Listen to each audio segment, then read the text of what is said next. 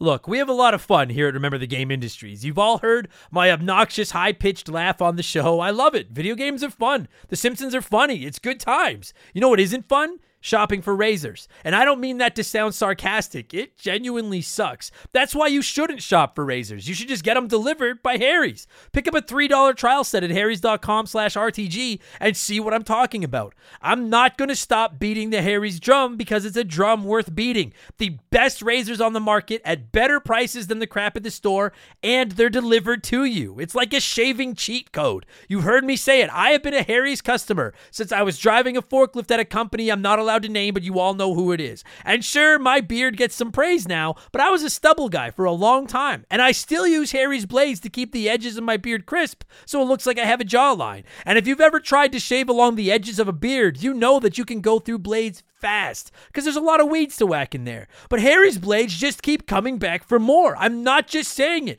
They're so much better than the junky stuff you get at the store. That means A, faster, cleaner shaving, and 2, you buy less blades because they last longer. The best razors for less money brought right to your door. I don't know how else to say this. Harry's is on top for a reason. The best reviews in the business, customizable delivery schedules so you get them when you need them. I can't see a reason not to use Harry's. Getting ripped off isn't funny. Switch to Harry's. Get started with a $13 trial set for just $3 at harrys.com/RTG. That's harrys.com/RTG for a $3 trial set.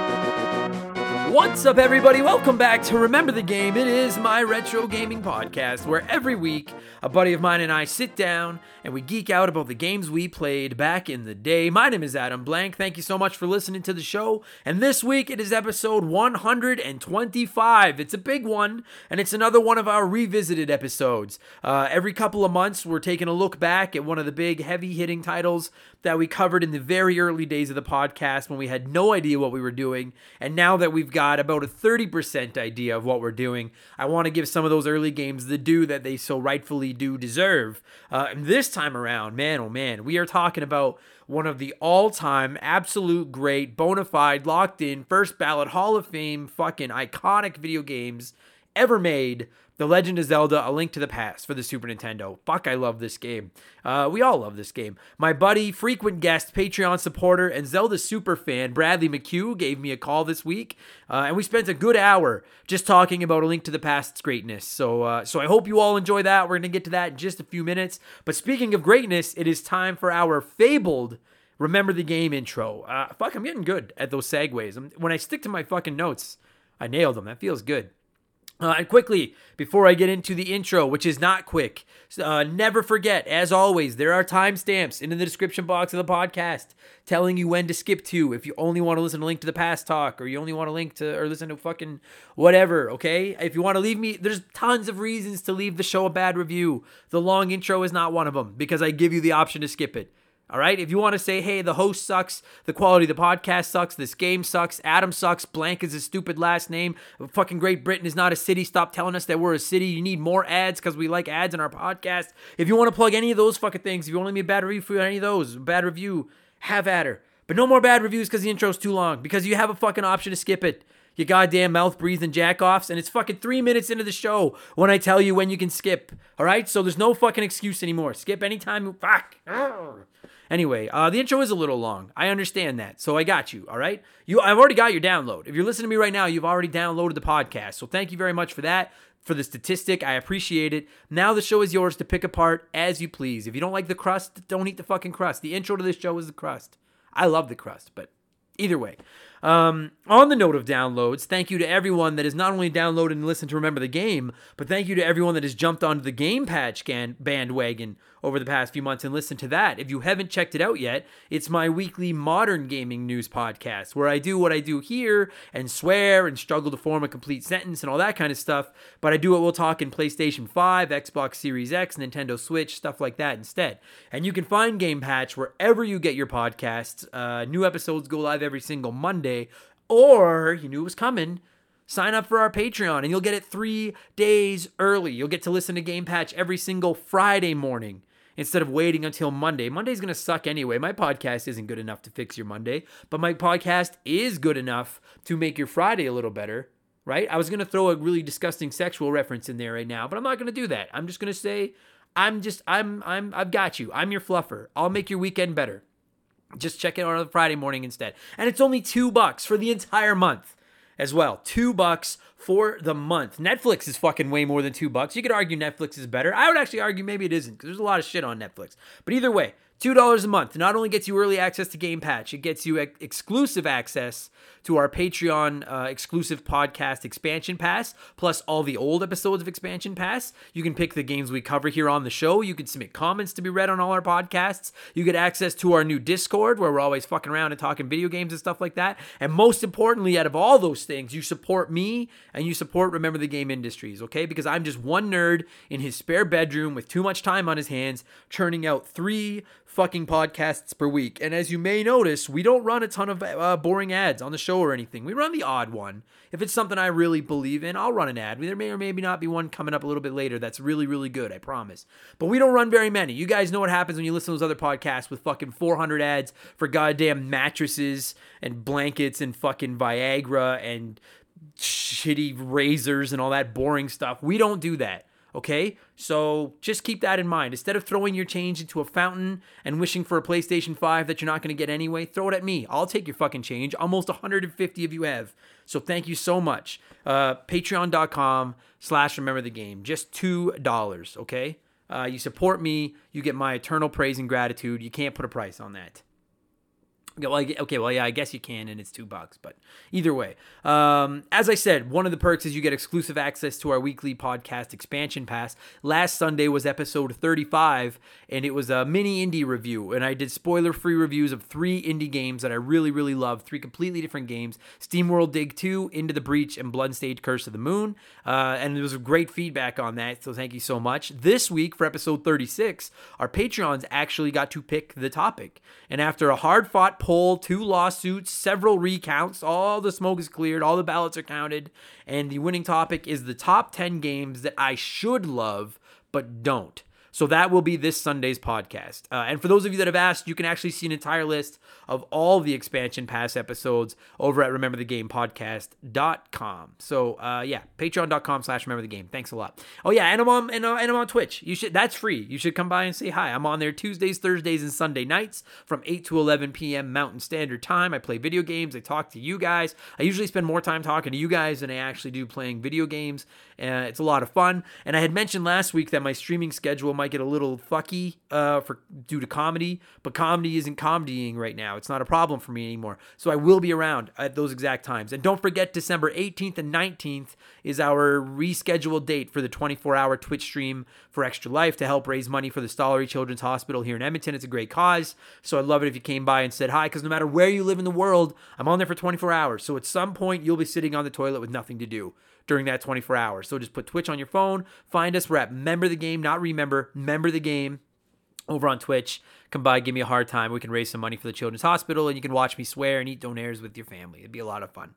And that's good enough. That's enough blowing myself. Let's blow you guys. You know how it works. Let's blow in some cartridges. It is our opening segment here on the show. I read a few comments and questions from our Patreons, usually gaming related, but not always. And we call this segment Blowing in the Cartridge. And dude, for the second week in a row, we got a ton of messages, more than I can read, which is so dope. So thank you all so much. I do try to get everyone on the show as regularly as possible. So if you don't get read, keep trying. I promise I will get you on the show soon. Thank you so much for the messages. Let's kick this thing off. And the first cartridge for me to blow this week is Ryan Kinchin's cartridge. Ryan wrote in and said, How do you feel about episodic games like Hitman, Telltale Games, and more recently the Final Fantasy VII Remake? Do you prefer games of that size and scale, chopped up into manageable chunks and released quarterly, yearly, whenever they come out? Or would you prefer the developer to just take longer to finish the game and just drop a beast on us that'll easily soak up 100 plus hours of our time?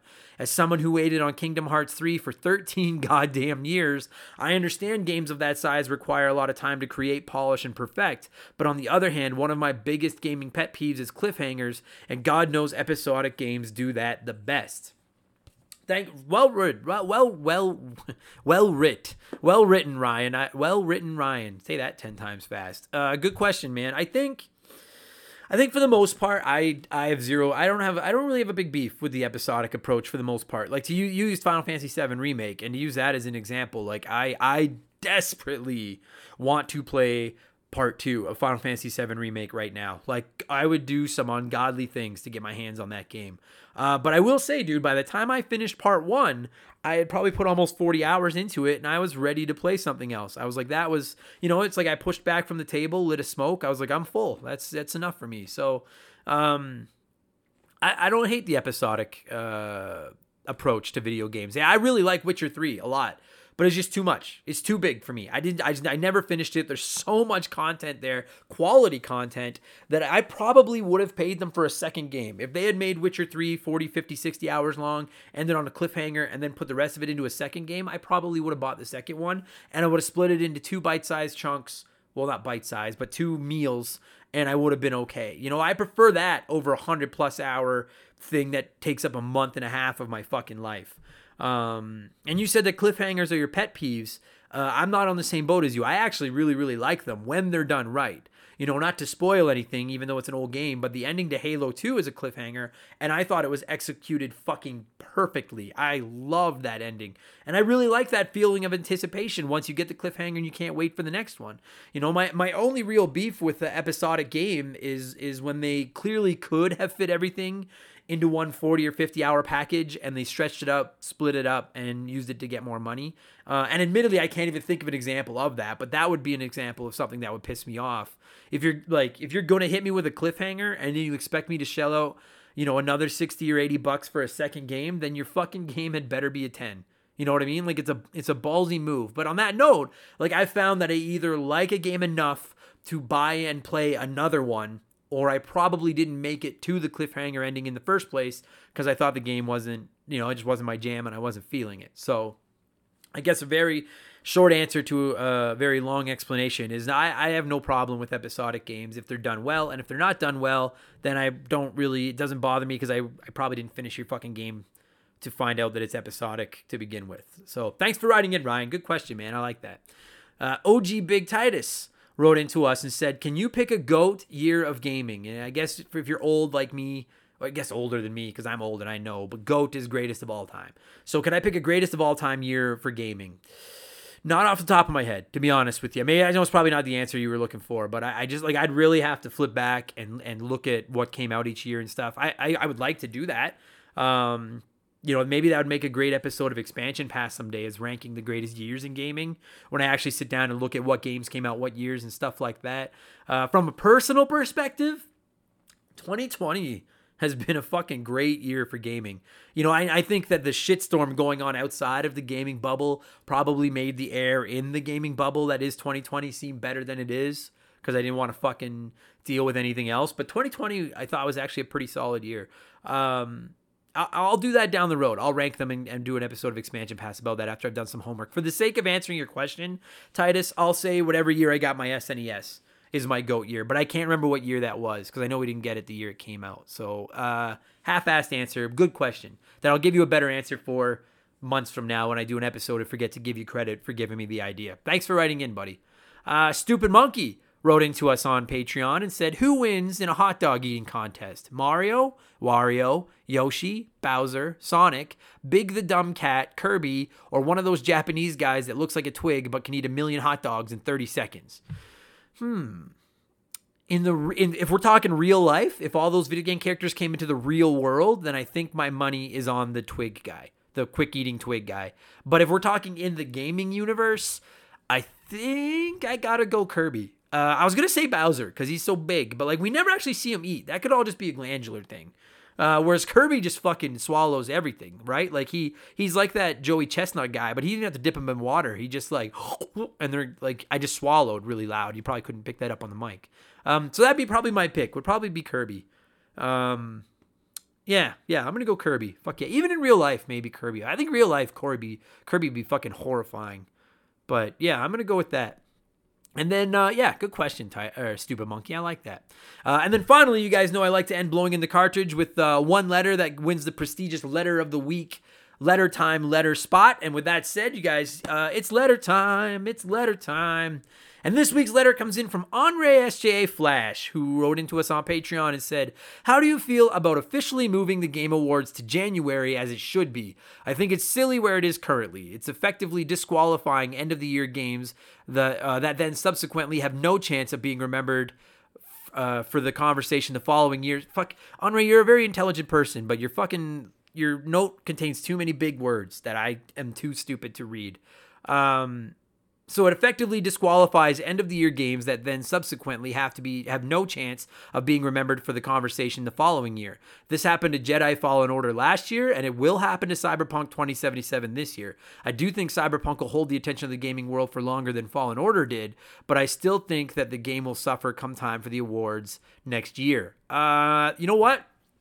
It's interesting to me, actually, Flash. I like... So, guys, quickly, if you don't know, a lot of gaming media sites and a lot of, gaming news sources, stuff like that, they award their Games of the Year titles in December. The Game Awards themselves, like the big show, is streaming on December 10th, I believe, this year. So games that release in December are SOL, which, as Flash mentioned, is what's going to happen to Cyberpunk 2077 this year. And obviously, there's no guarantee that Cyberpunk would have won Game of the Year, but I'm certain it would have been a contender. And now it literally has to go wire to wire and hope that it holds up. And 12 months from now, after a year of PS5 and Xbox Series X games, we remember Cyberpunk. So that's a tough spot for them to be in. And I think it's dumb, quite frankly. This will be the first year that Remember the Game Industries has awarded its official Game of the Year title. Last year I did say that Fire Emblem Three Houses was my Game of the Year, but I didn't do a full podcast or anything about it, which I do plan to do this year. I will be doing an episode of Expansion Pass where I rank my top X games of the year at 10 or whatever it ends up being, and it'll probably be the first Sunday in January on Expansion Pass, because it's not Game of the 11 months. It's Game of the Year. So finish the fucking year. I don't understand. I don't get why. I don't like it. I don't get it. And that shit is not going to fly here, you know? Like, not at fucking Remember the Game Industries. And I guess at the end of the day, it doesn't really matter. I can't imagine too many people buy a game just because it says Game of the Year on the box. I'm sure it helps a little bit. It's a nice honor. But I don't think I don't know. I guess at the end of the day, it's not the biggest deal in the world, but I don't understand the logic behind it. I agree with you 100%, Flash, and that shit's not happening here. We'll be awarding our Game of the Year when the calendar says that year is over. So in early January 2021. That said, I'm not going to have time to play Cyberpunk, so I guess it's kind of in the same boat anyway. It's not like it's going to make my fucking contenders list because I'm not going to have time to play it. I don't think that's going to win my Game of the Year anyway. I kind of get lukewarm on those. I'm not that excited about Cyberpunk. I'm sure it's going to be rad. I'm not saying it's going to be a bad game at all. But I'm just looking at it like Witcher 3, and I'm like, I'm never going to have time to finish this fucking game. There's fucking 2 months of my life getting pumped into that game to finish it. So, but anyway, yes, we'll be awarding ours in January. I think that's when they should be awarding it to begin with. You and I are on the same fucking page here, my friend. And that's enough blowing this week. Thank you to all of you that wrote in. As always, I appreciate it. I'm sorry I couldn't read everybody. Keep sending them in. Promise you'll get on the show sooner than later. And that'll do it for that. Let's move into our smash hit segment. The official game show of Remember the Game Industries. Play 1, remake 1, erase 1.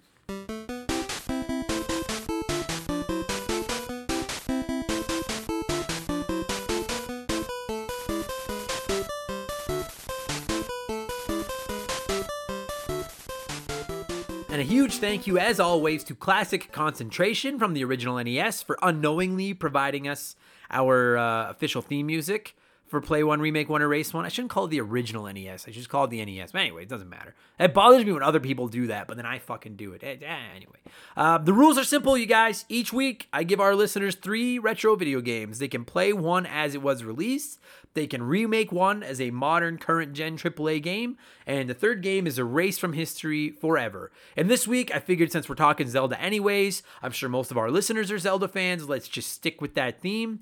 This is our old Zelda games that haven't already been remade and aren't Ocarina of Time edition of the show, and our contenders are the original Legend of Zelda for the NES, Zelda 2, The Adventure of Link for the NES, and The Legend of Zelda Majora's Mask for the Nintendo 64. As always, there are no wrong answers, but there is a correct one. I'll tell you what that is in a minute. And for the record, just quickly, some of you have pointed out that Majora's Mask has already been remade. I respectfully disagree. I look at the 3DS version as just a remastered port, to be honest. Like Link's Awakening on the Switch, Final Fantasy VII Remake, the Resident Evil 2, Resident Evil 3, those are remakes. Do you know what I mean? Like, if you're remaking the original Legend of Zelda, like, it's going to look like if you were to remake Majora's Mask, that's what everyone's arguing. To me, a remake of Majora's Mask would be Majora's Mask looking like Breath of the Wild, not Majora's Mask looks like the Nintendo 64 Majora's Mask, but on the 3DS. So that's different. That doesn't count. So that's what I'm trying to say here.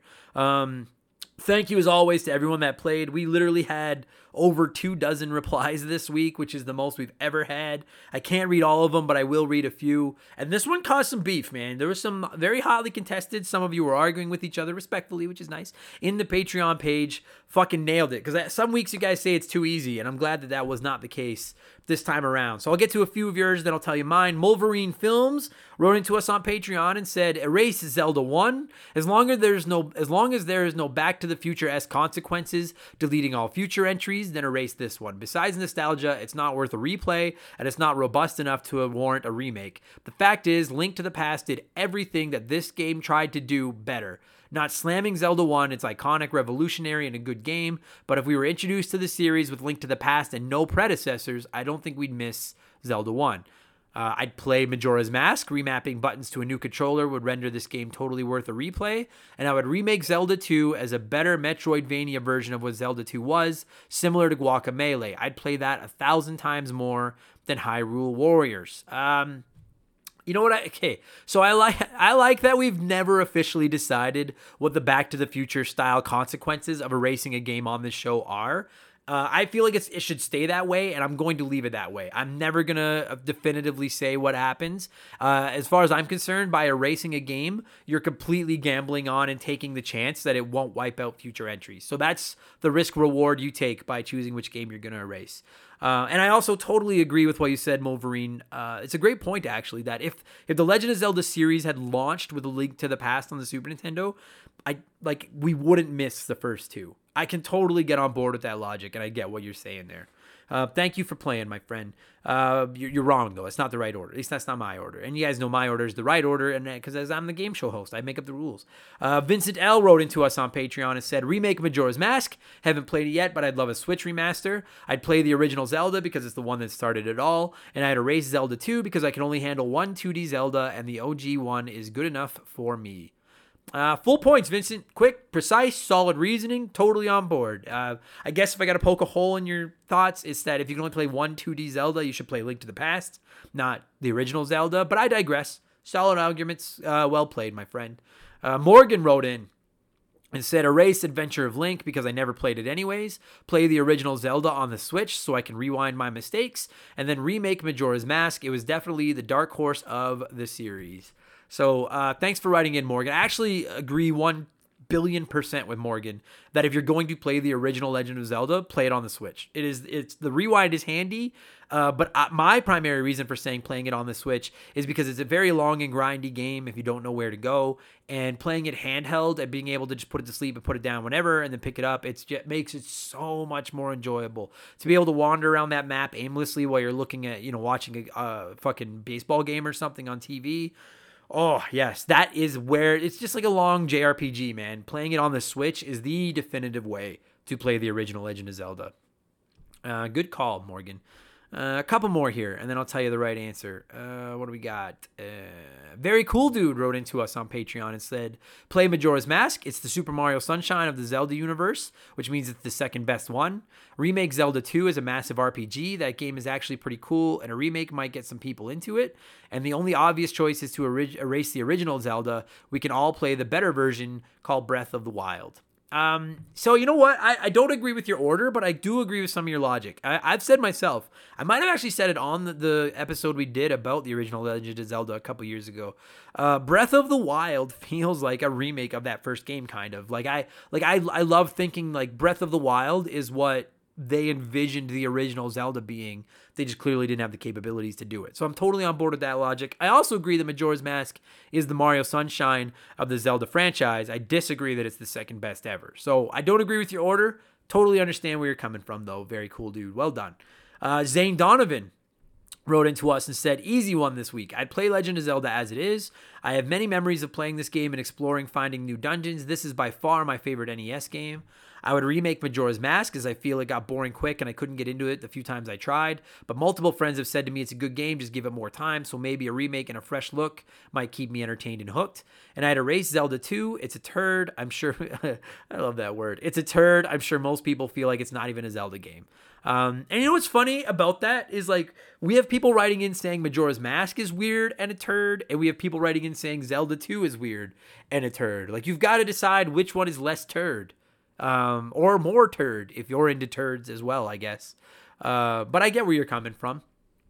And then we're going to wrap this up with a couple people that had the same thought. Geek Life Radio wrote in and said, play the original. I still jump in and play this one occasionally, and it's great. Remake Zelda 2. It'd be awesome to get this as a Breath of the Wild type game and get rid of Majora's Mask. Gamers say they like this game just so that they can try to sound cool in front of the rest of the world. That game fucking farted. That's the first on this show that game farted. I'm a little surprised and a little alarmed at the amount of you comparing Zelda to bowel movements and sounds, because like Zelda's such an iconic franchise. But I get your logic there. Calling a game a fart will get you read on this show.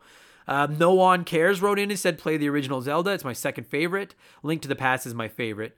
Remake Zelda 2, there's plenty of room for improvement. Erase Majora's Mask. I tried to like 3D Zelda games, but I just can't get into them. What's wrong with me? Absolutely nothing. No Juan cares. And I'm going to read one more, and then I'm going to touch on that. But absolutely nothing is fucking wrong with you. Except not liking Breath of the Wild or Wind Waker. You got to like those two 3D. But anyway, Nick Sills wrote in and said, I'd play the original Zelda because without it, there wouldn't have been a Link to the Past, which in my opinion is the best Zelda game ever made. I'd remake Zelda 2 because it'd be cool to see a modern version of a Zelda-vania 2D Zelda. I would also take the difficulty of that game down a few notches. Me as well. And I would erase Majora's Mask. As a kid, I had time to play Majora's, but as an adult, I just don't have the patience. I recently played it on my 3DS. It's a beautiful game, and the core Zelda aspects are great. The special abilities that each mask grants is awesome as well. The 3DS version did a great job at streamlining a lot of the cumbersome aspects from the Nintendo 64 version, like the quest log, the dual screen nature, the 3DS, etc. If you're going to play it again, play the 3DS version, but even with all those upgrades, I found it a slog to complete. And shout out to all three of you, along with Keegs, 779988, Slick Rick, and Robert Lippa, for all nailing it. That is the fucking correct order. I totally agree with everything all of you guys just said. I would play the original Zelda. I know some people think it's old and it's shitty, but I played through it for the first time a couple years ago to get ready to record our episode of Remember the Game about it. I played it on my Switch, and I actually really, really liked it a lot. Like, I will play it again. No question. I fucking really was surprised by how much I liked that game. I thought it was a lot of fun. I'd remake Zelda 2, The Adventure of Link. I think it's weird as well, like all you guys do, but I really, really do love the RPG mechanics, and I actually kind of like the art style of it as well, and I think that game could be dope as fuck if you just cleaned it up and made it not impossible to beat. So I would remake Zelda 2, and then I'd erase Majora's Mask. And listen, I really don't like when people take games that are special to me and they shit on them. If I tell someone I really like a game and then somebody else shits on it, like, instead of, if you want to be like, I fucking hate that game or I don't like that game, that's one thing. But to like come down on it, that, like, I get that it's all in good fun. It's just video games. Don't take it too serious. We're all just joking around. I get it. But I also understand that some people have special connections to their video games. I have that with some of my video games. So I'm not going to sit here and just shit all over Majora's Mask. I'm not going to do that, but I'm just going to respectfully say that I don't get it. I don't particularly like it. It doesn't click with me. I don't want to play it. And if you're going to remake a game from that era, the Nintendo 64 Zeldas, I would much prefer an Ocarina of Time remake to Majora's Mask, but that's just me. So I'm trying to be nice about it. I don't want to be a jerk. So that's my answer. Thank you to all of you that played. I'm sorry I couldn't read all of them on here. I really do try. Keep playing. And I'm not calling any of you jerks if you called Majora's Mask or Adventure of Link or whatever a turd. I'm not calling you guys jerks. I'm just saying I didn't want to, I'm the one with the microphone. I don't want to hurt everyone's feelings because I know to some people that game's special, even though it's a special turd. It's a turd, but it's a special turd, So see, I can't help myself. Anyway, so that'll do it for that. And before I get into what I've been playing, a lot of you have been texting me, messaging me about this Super Mario Bros. 3 story, and I want to talk about it quickly. If you don't know, a factory-sealed copy of Super Mario Bros. 3 sold last week for $156,000 US, which, quick math, I think is about infinite Canadian money. 156,000 American converts to, I think infinite Canadian. But anyway, it's a lot of money. And the game is factory sealed. So that means it's got the original plastic that it came in, that it was on the wall with. The box has never been opened. Nothing in it has ever been touched.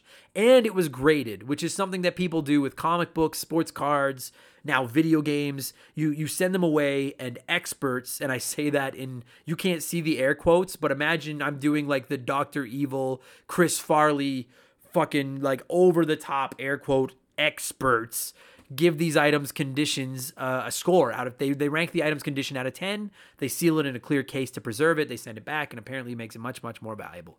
Now this game was special. This copy of Super Mario Bros. 3 that sold, because it's the early copies of Super Mario Bros. 3 have the word bros on the cover printed on the left side of the logo as opposed to the right. And that only happened with the early copies, then they moved it over. So those copies are worth a little bit more money to collectors. That said, this game is the rare variant of the logo. It is factory sealed. It's been graded like a 9.2 and socked in a slab where it can't be hurt. Do I still think it's crazy to pay that kind of money on for a video game? Absolutely. No question. But hey, if you've got $156,000 to blow, who am I to tell you how to spend it? I'll never even see $156,000. So who the fuck am I to tell you what you should do with your money? I think it's a little crazy to spend it on a video game that you can't open or play or touch. But I digress. That's just my opinion. Now, the thing is, the company grading video games these days is called WATA, W-A-T-A. And this is, and I've talked about them on the show before. This is my sticking point here. I'm not a sealed anything collector. Even when I was into hockey cards and stuff like that, I never sent them away. I never got them graded. I have less of an issue with getting a hockey card or a baseball card or whatever graded because there's nothing in the box that you can never get out or anything like that. It's just a fucking sports card that you can still read and everything. But these WATA guys, they have been grading video games for a little while now. And some people in the business think they're pretty shady. I actually kind of do, myself included, frankly. I think that they're kind of creating their own market by grading these old video games. And I can't find a definitive story, but my understanding is that there's at least rumors, if not confirmation, that they've actually done some of the bidding and buying and trying to sell some of these games. I want to say they were on Pawn Stars once, and they tried to sell a sealed, graded original Super Mario Brothers for like $1 million, and that was just them basically just trying to hype up, hey, our graded games are worth a ton of money. That's what I think they're doing. And if that's the case, they're just setting prices for a hobby that they've created. And I can't stand it. And I have no faith in the job they do. They have authenticated fake games in the past. Look it up. It's just, you're supposed to be, that's why I said experts in air quotes. You're grading these. You're supposed to be the experts. People are sending these to you, expecting you to confirm they're realists or not realists or whatever, realism, and then fucking locking them in these slabs so that people can sell them or preserve them. And you can't tell the difference between fakes and reals. So who the fuck am I? Why would I spend all this money on a game that you've declared to be legitimate and awesome when I'm like, you don't even know what a fucking legitimate game is? You know what I mean? Do you? If you want to use what they do or buy what they produce or fucking whatever, I'm not saying they're doing anything illegal. I'm not saying don't do it. Personally, even if I was into buying graded, sealed video games, I'd walk right by their stuff, anything with their name on it. I just have zero faith in what they do. I think they're just helping to drive up the prices of the games that they grade to get more people to grade more games and make more money. And I think they've created a market that shouldn't exist and they control it, and fuck that. That's my opinions on it. So there you go. And $156,000 for a game that you can't even touch. I don't get it. If I had $156,000 to spend on video games, I'd get a PS5. I'd fucking that's what I would do. I'd find a PlayStation 5. That's what I would do with $156,000 American. But anyway, a lot of you have been sending that story to me, and I wanted to quickly touch on it and give you my thoughts. So what have I been playing? And then we're going to get into Link to the Past. I'm still playing, actually haven't played a lot. This last week I had a lot of comedy shows. I have not played very many video games at all this last week. I'm still thinking around Wasteland 3. I really want to finish it, but God, I love it. Like, I'm not in any hurry to finish it. God damn it, I've come close to beating Hades on my Switch. It's fucking so good. I just can't fucking beat it. I'm still playing Crash 4, but I'm right at the end of it, at least of a base run. I would like to go through and try to 100% it. One of the hardest video games I've ever played. I can't even fathom the idea of 100%ing it, but I'll probably try. I'm still playing some Tetris Effect when I need to calm down because I like that game. It's very relaxing. And I've started playing Blaster Master. I'm mostly on my Switch to get ready for filming the Let's Play because it's the game you guys picked that I should play for the Let's Play. And Jesus Christ, that game's fucking impossible. Like, I'm going to embarrass myself on this Let's Play. It's going to be 2 episodes long because I don't think I can get past the first fucking level. But I really like it. It seems like a really fun game. I would have loved it as a kid. And that's it. That's what I've been playing. Long enough intro. Let's get into Link to the Past talk. You guys know I like to give you nerds a chance to share some of your thoughts on the games before I indulge myself and ramble for a while. And so just quickly, we got a ton of comments. I love how passionate people are about this series.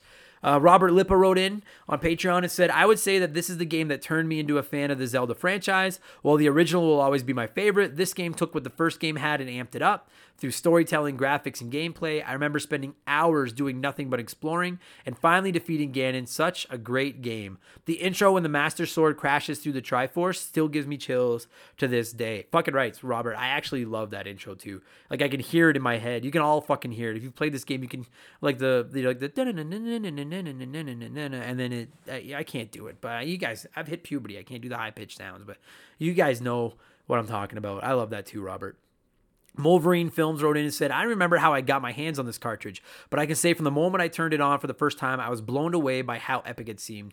The beginning's a little lackluster. I couldn't get a hang of the combat, but once you get out of the sanctuary, the game opens up. It was my first true nerd out moment. I've spent countless hours exploring, talking to everyone, figuring out how to defeat different enemies, getting killed by those fucking boulders on the mountain. He didn't say fucking, but I added that in. I spent time at school with friends talking about how to get past certain parts, what I'm supposed to do next, or talking about secrets. This might be the first game I ever 100% completed from beginning to end. The final boss is a bit of a letdown, but it was fine. Overall, I love this game, and I try to play it once a year or so. Fucking rights, Wolverine. I hate those. I bring that up on the podcast. God damn it, I hate those boulders up on fucking Death Mountain, but I love this game as well.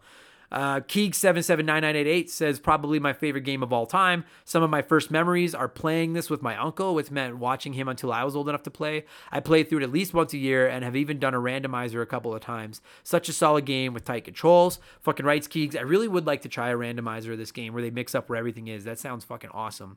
And then Gary C. wrote into us and said, oh my God, I don't know where to start when it comes to this phenomenal game, which remains to this day my all-time favorite. My SNES is the first console I paid for myself after months of saving pocket money, birthday money, etc. I remember reserving it at a store and the guy remembering me when I went down to pick it up. I only had enough money to buy one game to go with it, and that game was Link to the Past. I loved the shiny gold box art, and when I placed it into my Super Nintendo, I sat mesmerized as the Triforce started gently spinning around before the Master Sword drops down. Boom, there it is again. Everybody loves that fucking intro.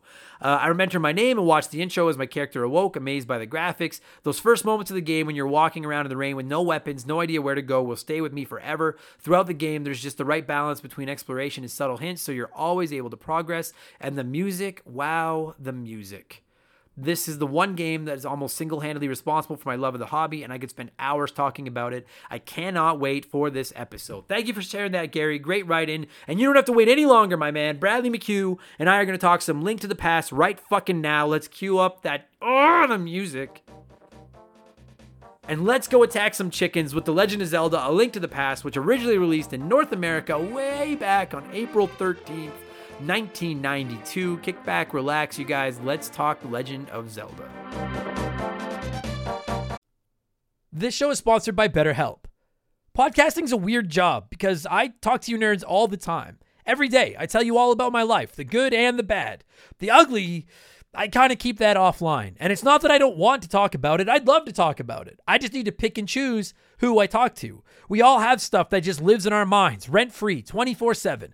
Talking about them can really help because the longer you keep something bottled up, the more likely it is to blow. You've heard me say it before, and you're going to keep hearing me say it. Therapy is the way. Therapists can be that ear to bend when you really need to get something off your chest and don't know who to talk to. And BetterHelp is a great way to go about it. I don't BS you guys. I don't say I've used something if I've never used it. I've personally talked to a BetterHelp therapist about the stuff going on in my personal life, and I genuinely found it helpful. To have someone to talk to that doesn't have any skin in the game, that can just listen and try to help me come up with a roadmap to get through the tough times, it's just invaluable. It has seriously really helped me. I've talked to my therapist through video, and you can do it that way, or you can do it over the phone, or even just over chat. And they give you as many schedule options as possible so you can work a session in around your life. It's licensed therapy, as convenient as it gets. Get it off your chest with BetterHelp. Visit betterhelp.com/rememberthegame today to get 10% off your first month. That's BetterHelp, HELP.com/rememberthegame.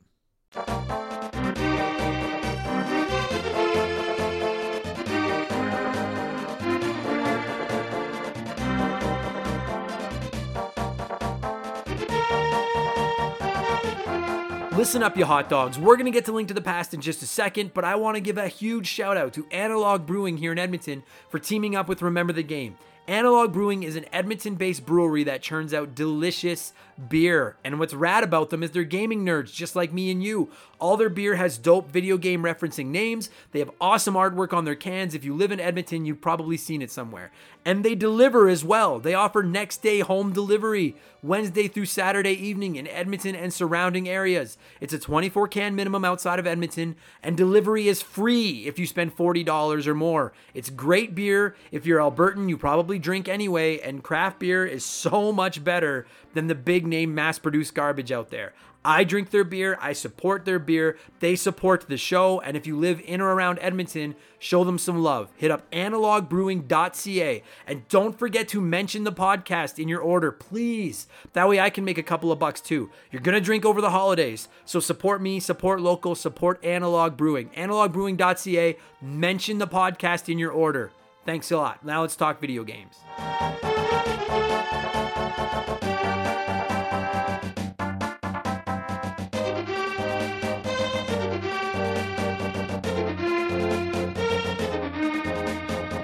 All right, so this, as I will have already said in the intro probably numerous times, is the third edition of our Revisited series where we go back and look at the games that we covered back in the early days of the podcast before I knew what I was doing. And this week we are talking one of the greatest video games of all time, for my money, the greatest Zelda game of all time. And joining me via the bat phone here is longtime friend of the show, guest, Patreon supporter, and all-around good guy, my buddy Bradley McHugh. How's it going, buddy? Good. How are you, man? I'm good. I was gonna say I'm great, but I'm good. I'm good. I'm very good. I'm good. I mean, we are still living in Plague World, but everything else is good. Yeah, I'm a hard 8 right now. I'm a hard 8. Yeah, it's actually, you know what? It's actually been a shockingly good year to be a gamer. Isn't that the truth, man? Fuck me. And it's so funny because there's like all these killer great new games out this year, and like Cyberpunk is right around the corner, and everyone's like, oh my god, I can't. Like PS5 is out, Xbox Series XS is out. Everyone's all giddy and happy. And we're instead going to talk about a Legend of Zelda game from the early 90s, which for my money might be better than all of those other games. Might be. Link to the Past? Oh, no, it's the best. Yeah, for sure. It's one of the best games of all time. Yeah, listen, I'm sure Cyberpunk is probably going to be good, and I've loved a lot of great games out of 2020. But if you were like, hey, Adam, you could play any of the games that are coming out in 2020, or you could play Link to the Past, I'm like, I got to stick with, maybe it's my nostalgic ties, but I'm like, I got to stick with Link to the Past. I truly feel like this game is the Super Mario World of Zelda. I'm like, this is the perfect Zelda game. It's the perfect Zelda game. I agree. And as anybody who's listening to the show, if you listen to the show a lot, you're probably familiar with my brother Mark. And from the episodes that he's on, you could probably tell that we grew up in a Zelda household. Yeah, sure. It's so funny because you Mark has been on the show since, actually Mark is the guy I covered Link to the Past with way back on episode 3 of the podcast. That's like over 2 years ago. It's wild. But you have been on me to be like, I want to cover a Zelda game. And I'm like, well, your fucking brother's already taken all of them. And it's he's already called fucking dibs. Yeah, he's already taken all of them. So then when I was like, I want to revisit some of the early games, and I was like, Link to the Past I would love that game. I definitely want to revisit this game. And so I messaged you first, and I just was like, hey, we're gonna revisit Link to the Past. I know you're a Zelda, and you were just like, yeah, fucking rights. It's like, dude, when I got that text, I was glowing, dude. I was like, oh, hell yes. Because, I've talked about a lot of series that I like on the show, Castlevania, Mega Man, Paper Mario, but Zelda, it truly is my first love. Right. And so like the thing about it is like, cause I get a little not nervous talking Zelda, but I like the franchise a lot, but I know that I don't have the admiration for it that the diehard fans do. Like, I'm lukewarm on a few of the entries. I'm not even going to open the Majora's Mask fucking box right now because I don't want to start a fight on this podcast today about that game.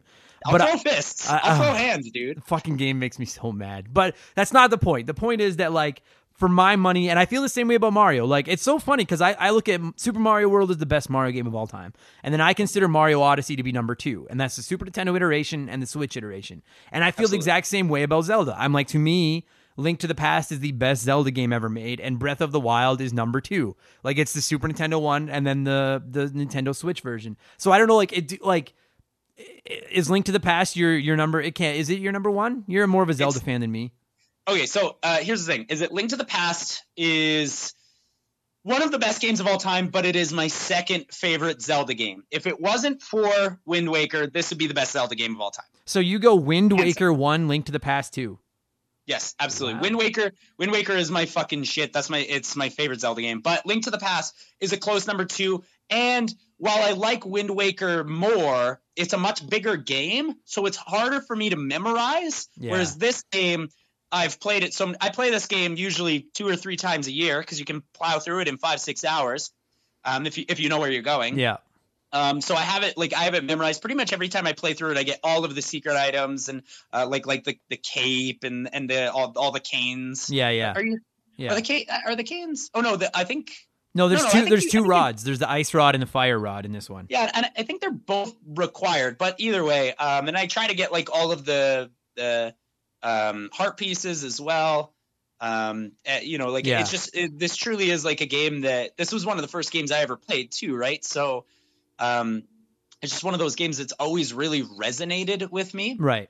But oddly enough, and I think Mark told this anecdote when you guys first talked about it, but oddly enough, when we were kids, our parents bought us this game, but they accidentally bought us like the Quebecois version. Yeah, you did. French. So was the game in French, or was it just like the instruction book and stuff was in French? No, the game was in French. Like all the dialogue was in French. Jesus. And so like now, obviously, I'm never gonna play a French copy, like because now it's just on. I'm gonna play it on Switch every time I play it now. Of course, yeah. But yeah, like when we had the original cartridge, which we don't even have anymore. I have no idea what the hell happened to it. My copy is in English now. Dude, that has to be, not to interrupt you, but that's got to be a common, like everyone, like not everyone, but I bet you 90% of the people listening to our voices right now have no idea where their original versions of games are. Either they sold them to somebody or their parents gave them away or fucking something. And it's like, I know I feel like that with a bunch of my original games, and it breaks my heart as I'm like, I want to know where my fucking, the amount of hours I spent on this game as a child, I want to know where the fuck my cartridge is now. Yeah, like so here that's the thing that fucks me up is like any game that I used to have that I now don't have that was like either traded in or like somebody has that copy now. Yeah. Yeah. And somebody's playing it and they're experiencing Zelda Link to the Past completely in French, but still experiencing it. Dude, I love that you guys played this game so obsessively as children, not being able to read what was going. Like that's funny to me that you played the French version and just like, well, this is fine. It's so good that we don't care. We'll play it in French. We don't give a shit. Yeah, it was so good that we didn't need the hints. Right.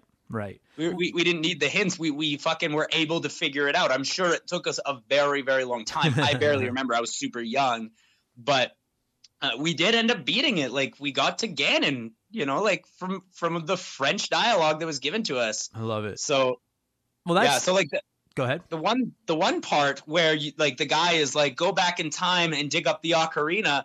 I just think back to that and I'm like, how in God's name did we figure that out? Especially like pre-internet where you couldn't just Google a walkthrough or something like that, right? Like, I remember, exactly. Dude, there's 2 things you brought up that I wanted to touch on. Number 1, you mentioned that you could beat this game in 5 or 6 hours. And it's so funny to me because like, I remember playing this game as a kid and I played this game for fucking months and months and months and months. And it's like, and I do remember beating it, but there's no way I beat it in 5 or 6 hours. But now, yeah, like I replayed it on my Switch when it got added to Switch Online. And yeah, I probably beat it in, I bet you my playtime is 5.5 hours maybe. And I just was like, and I know that now I know where everything is and I know where to go. And if I didn't, I could Google it and stuff like that. But it's just like, I don't know. It's like when you're a kid, it's like when you're a kid and you look at pro athletes and they just seem larger than life, these huge, almost superhero sized people that you're like, wow. Yeah. And I feel the same way about the video games that I played as a kid, where I'm like, these were like these big, giant, crazy adventures. And now it's like, dude, if I bought this game now listen, this game's fucking phenomenal. But if I paid like $80 for this game now and then beat it in 6 hours, I would be like, that was great, but what the fuck? Do you know what I mean? That was kind of like, and I don't mean to derail, but that's like kind of how I felt about Link Between Worlds, which I thought was really great. And like, but I beat it so fast and I was like, this is 2013 and this game just came out. I paid full price for it and I beat it in 5 hours. That's insanity. Yeah. It just seems so, and even that, like, and that's a different discussion for a different day about how, for better or worse, a lot of gamers, myself included, kind of relate length to value now. And I feel like that's kind of a, like on one hand, yeah, like if I beat a game in 5 hours that I paid full price for, I'm like, well, what the fuck? I got kind of ripped off. But at the same time, like I kind of have a respect for games that are less than like 15 hours long, because I'm like, my time is valuable and I can't play only 80-hour fucking ginormous RPGs. You know what I mean? Like sometimes there's something to be said for a game that I can beat in a weekend and be like, fucking rights, that was fun. Do you know what I mean? Yeah. Like, so it's, I don't know. I can see both sides of that. One of the things that one of the games that always comes to my mind when I think about this is Portal. And Portal is like Link to the Past, where it's like the game is so fucking phenomenal that you don't give a shit how short it is. Right. Because like you're like I can plow through Portal in under an hour now. Right. I can do it in under an hour. And at the end of every time I play Portal, I'm like, God damn, that was one of the fucking best games I've ever played. Yeah. Well, and to be fair, like, and again, I haven't paid for this. I have it on my Super Nintendo Classic. I have it on my Nintendo Switch. Like, Link to the Past is fucking everywhere. But every time I play it, I'm like, I don't even care how short it is. Like, just it's comfort food to me. Like, this game is just like Super Mario World. It's just straight up comfort food. Absolutely. And then there was another thing that you brought up, and now I can't remember the point I wanted to make about it. I'm sure it'll come back to me. So anyway, Link to the Past. If you guys, I guess if by fluke you've never played this game, and I can't imagine there are too many people listening to this podcast that have not played this game. There's got to be a couple, but I can't imagine there's many. It's one of the most iconic video games ever. It really is. Like, I think I have like a major hard-on for the Super Nintendo, and anyone that listens to this podcast regularly knows that. And to me, the two games that are primarily responsible for that, there's three games, and it's Super Mario World, it's this game, and it's actually Mega Man X. And the reason for that is those three games just look like their NES counterparts fucking exploded. You know what I mean? Like, the gameplay is, they don't rely on gimmicks yet. They're not 3D. They don't need fucking crazy cameras and all these big open, you know what I mean? It's just, we just took a really fun video game and we were just able to make it better. And when you compare the original NES first ever Zelda game to Link to the Past, they're the same game in a lot of ways. Do you know what I'm saying? Like, you walk around this big open world, you kind of figure out where to go. It's a lot of puzzle solving and stuff. But it just looks like, I'm looking at still images of this game right now, and I'm like, I don't give a shit what anybody says. This game is a primary example of why I say that the Super Nintendo was the absolute golden era of video games. Because I'm like, this game will never not look good. Never. Oh, I completely agree, and actually, here's why. And it's something that I thought about a few days ago when I was thinking about this game. The Super Nintendo was the last era of 2D, which means as far as 2D gaming goes, it looked as good as it possibly could. Agreed. Yeah. And 3D gaming, because of how, like, because of how 3D gaming works and how like surfaces work and areas, like they'll never get to the point where they're going to look the absolute best they can possibly look. No, and I agree with that 100%. Yeah, 3D gaming is always going to look a little bit better. I think I don't know when. I think we will hit a point where 3D video games legitimately look better than real life. Like if maybe we're not already there. Like a movie. Yeah, because TVs are so good at making them bright, colorful, and fancy and everything. But like I agree with you. And people are still making, look at like for an example, the new Super Mario Brothers games. Like people are still making 2-dimensional video games, but I'm like, there's a difference between these games that look like they're CGI and the sprite-based 16-bit era. Do you know what I mean? Like, and it's that's what I have just such an affinity and an admiration for, is that sprite-based 16-bit style era of game that you're right, just it peaked. Like the Nintendo 64 didn't do this. Like it kind of started over, but did them in 3D. And like you look at these games and I'm like, I don't give it, like, because young kids today could play like an NES and they could play the original Legend of Zelda, for example, and be like, this kind of sucks and it doesn't look that great and it's hard and you don't know where you're supposed to go. And I'd slap them for showing disrespect to vintage video games. But then I'd be like, yeah, of course, right? But then I'd be like, yeah, I could see why maybe someone would look at this and be like, this is kind of ugly. Whereas I'm like, I don't give a shit what anyone says. You could show A Link to the Past to a 10-year-old today and they would be like, it looks neat. Like if this game had never existed and it was released today as like an indie title, it would be, people would suck its dick all over and be like, this is one of the best looking indie games ever made. Like it looks so beautiful. It looks like a cartoon. And there would be that conversation of like if this came out now, I think it would spark the conversation of indie titles versus AAA as far as quality goes. Right. Yeah. That being said, when this game came out, it was a fucking AAA. This was what AAA games looked like. Yeah, dude. And like, and you're right. Like this was like triple A. Like we did not get this game for a long time when I was a kid. I remember my friend Matthew that lived across the street owned it and we borrowed it a few times. And I had actually never really played a Zelda game before this, other than a little bit of Zelda 2 on the NES. That's all I'd played. But I remember borrowing this from my buddy and firing it up. And I mean, we probably brought it up on episode 3 the first time we did it. Everyone brings this up, but it's that moment when you walk out of your house and it's pouring rain and you know you have to go to the castle, and it's just, that's such a fucking, for my money, that is among maybe the top 5 most iconic things in the history of video games ever. 100%. And I totally agree. This game, it gives you like a sense that it's going to be a small scale game to begin. And then you walk out that door and you're like, oh, no. This is gonna be huge. Yeah. And then this is gonna be a big fucking deal. Yeah. And then so I mean, I guess there's gonna be some spoilers, guys. The game is fucking 30 years old, and you all know how Legend of Zelda games work. You got to save Princess Zelda, defeat Ganon, get the Triforce. It's the same fucking thing every time. Yeah. So yeah, I agree with you. Like when you walk out of the house and it's in the pouring rain, that's iconic. But then to me, the part where Zelda really, like, I feel like that's almost like the pre-show, and then where the game really kicks in is after you beat that initial castle, and then you go into the sanctuary when you escape with Princess Zelda, and then you walk out of the sanctuary into Hyrule Field for the first time, and that fucking classic Zelda music that I'm sure I've already put into the podcast kicks in, and that's when you can open your map for the first time because you have to go find the first Elder or whatever it is with the green amulet. To me, that's the moment.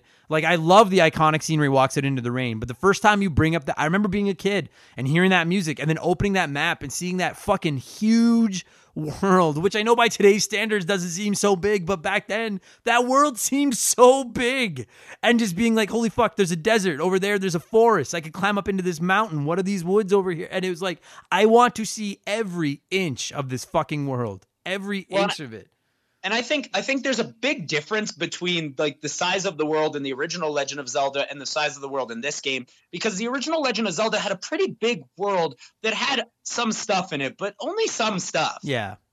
This game, every screen has something unique from the previous screen. Yeah, I agree. Yeah, the original Legend of Zelda felt like a very, and I like that game a lot, but it's a very big kind of empty world. Whereas this game, you're right, they crammed so much into this map. And to me, that's my favorite thing about it, is like there's literally not one area on this map that you can't go to. Like I have to imagine when they were designing this game, like Shigeru Miyamoto and all them had like a giant fucking sheet of paper or something, like a what are those fucking, what's the paper called that's like a grid? Like a blueprint? Yeah, no, like, you know, like the fucking, there's so many people listening to this right now, like, you stupid fuck, you know exactly what it's called. It's like a sheet of paper where like everything is a square. Like it doesn't just have the horizontal lines, it has the vertical lines too. Like grid paper, I guess is what it's called. But like, I'm sure I think it's just called graph paper. Graph paper, yes, I think that's it. Yeah. And fuck me, you guys, you don't listen to this show for intelligence, you guys. You listen to this show to hear me talk about video games, you know that. And I have to imagine that they fucking had this entire overworld like drawn out, and then they were just like, okay, well, we don't have anything to do in this 4x4 square quadrant. There's got to be something there. Like they don't waste a single fucking screen in this map. There's not one map screen that's wasted at all. Well, and what's interesting, what I like so much about this game is that you can tell, and I think this applies to Super Mario World as well, that this was the game that Miyamoto wanted to make. Initially. Yeah. This was it. This was the one, and he was like, you know what? There's too many limitations. Let's just make The Legend of Zelda the way it is. And then when the Super Nintendo hardware came out, he was like, oh, I can, and that can even go back to Super Mario World again, in the fact that Yoshi was supposed to be in the original Super Mario Brothers, but he couldn't get it in there. Right. And yes. So like, it's very clear that Miyamoto saw the Super Nintendo and was like, holy shit, I can finally make the games I actually want to make. Yeah, dude, that's a great point, because that is what this feels like. This game feels like the original Zelda finally reached its potential. I agree with you. Like, that is what it feels like. And what I love about this game, and we haven't even gotten into the Dark World or anything yet, but one of the things I love about this game, and I like this about a lot of Zelda games, is it's got those, Metroidvania has become such an overused term in gaming, but like Zelda is kind of Metroidvania. Like, because there's so many places you can see on this map where you're like, I can't figure out what the fuck I'm like, until you can swim. You can see all these things in the water, but you're like, I can't get to them yet. Do you know what I mean? And once you get the ability to lift up giant rocks, or once you get the ability to do the dash, and then you can dash into the piles of rocks and blow them up, and that kind of stuff. And like, it's, to me, like one of the greatest ingredients in the secret sauce of this game and most Zelda games is every time you go into a castle and you get a new item or a new weapon, it's like, I don't know about you, but like, I cannot wait to get back onto the overworld and go fuck around with it in all these different places and see what I can get into now that I couldn't get into before.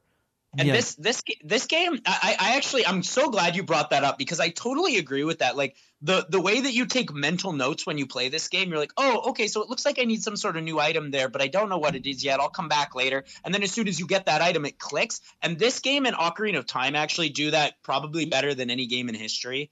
Where like, you're on the overworld, you see something, you're like, not sure, no idea. But I'm going to take a mental note. That's there.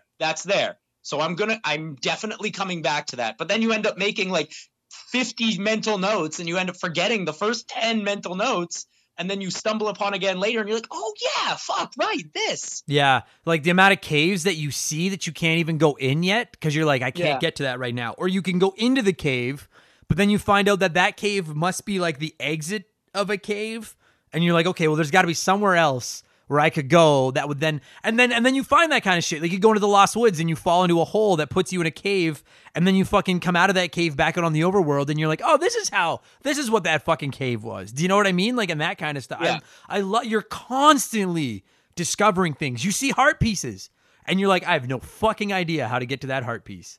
But you're like, I know it's there. I'll figure out a way to come back to it. Like, it's just, every fucking screen you go into, there's something different. There's a building with a fucking mini game in it, or you fucking can, dude, like, my favorite item in the game, at least as far as opening up the world, is probably when you get the flippers and you can swim.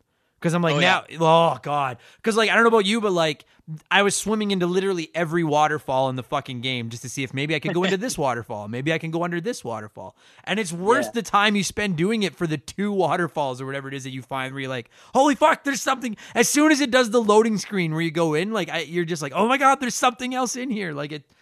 And then you have the fairy who's like, throw something in, and you're like, I guess I'm throwing every item I have in here just to check. Yes, I fucking loved that, because you like, the first time you find that fairy where she's like, throw something in, and you start throwing shit in, and most stuff she's like, you drop this, and just gives it back.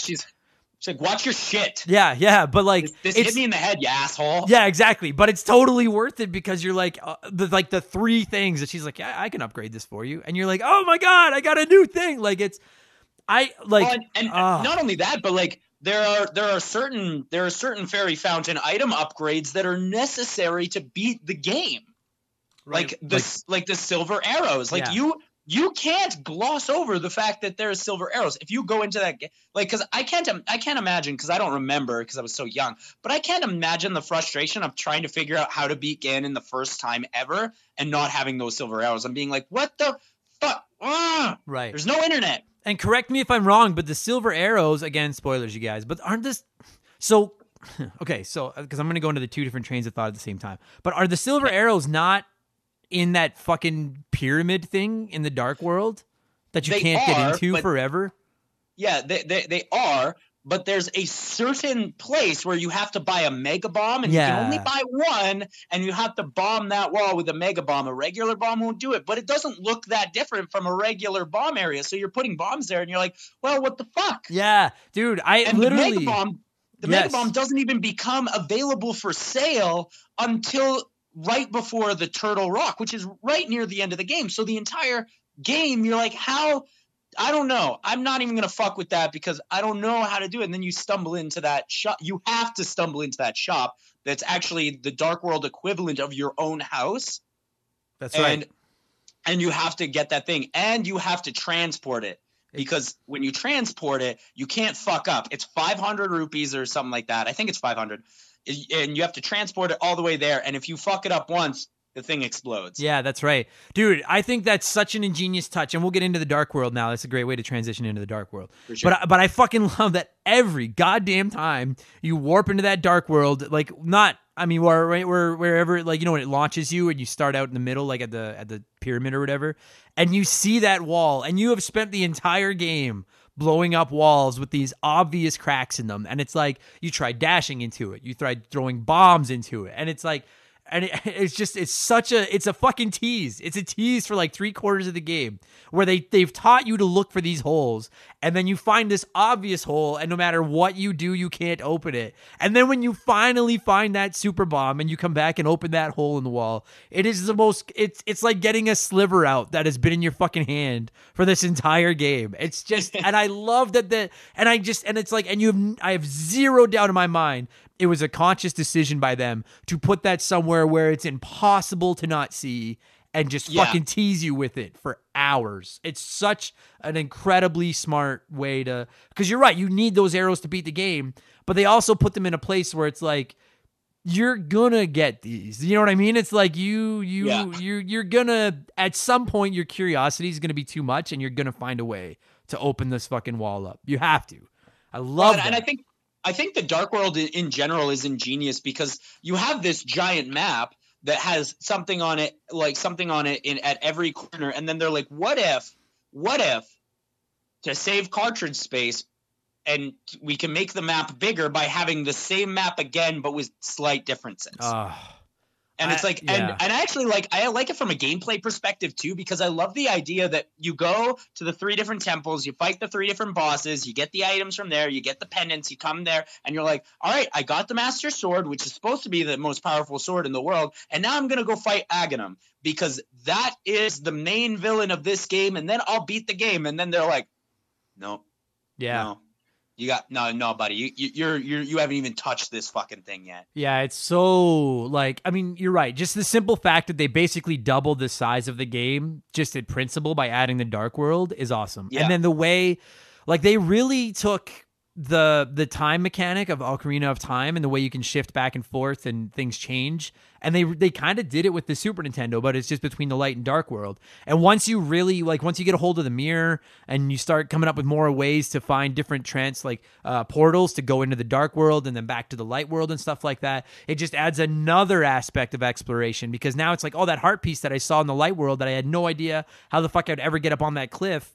Then you realize, oh, I have to go to the dark world, then stand a approximately where the cliff is in the light world and then use my mirror to transport back to the light world, then I can get this heart piece. And it's like, what a fucking clever, ingenious way to add more puzzles, add more length, add a whole second game basically to this game without having to design a whole nother map. Like, it's so smart, man.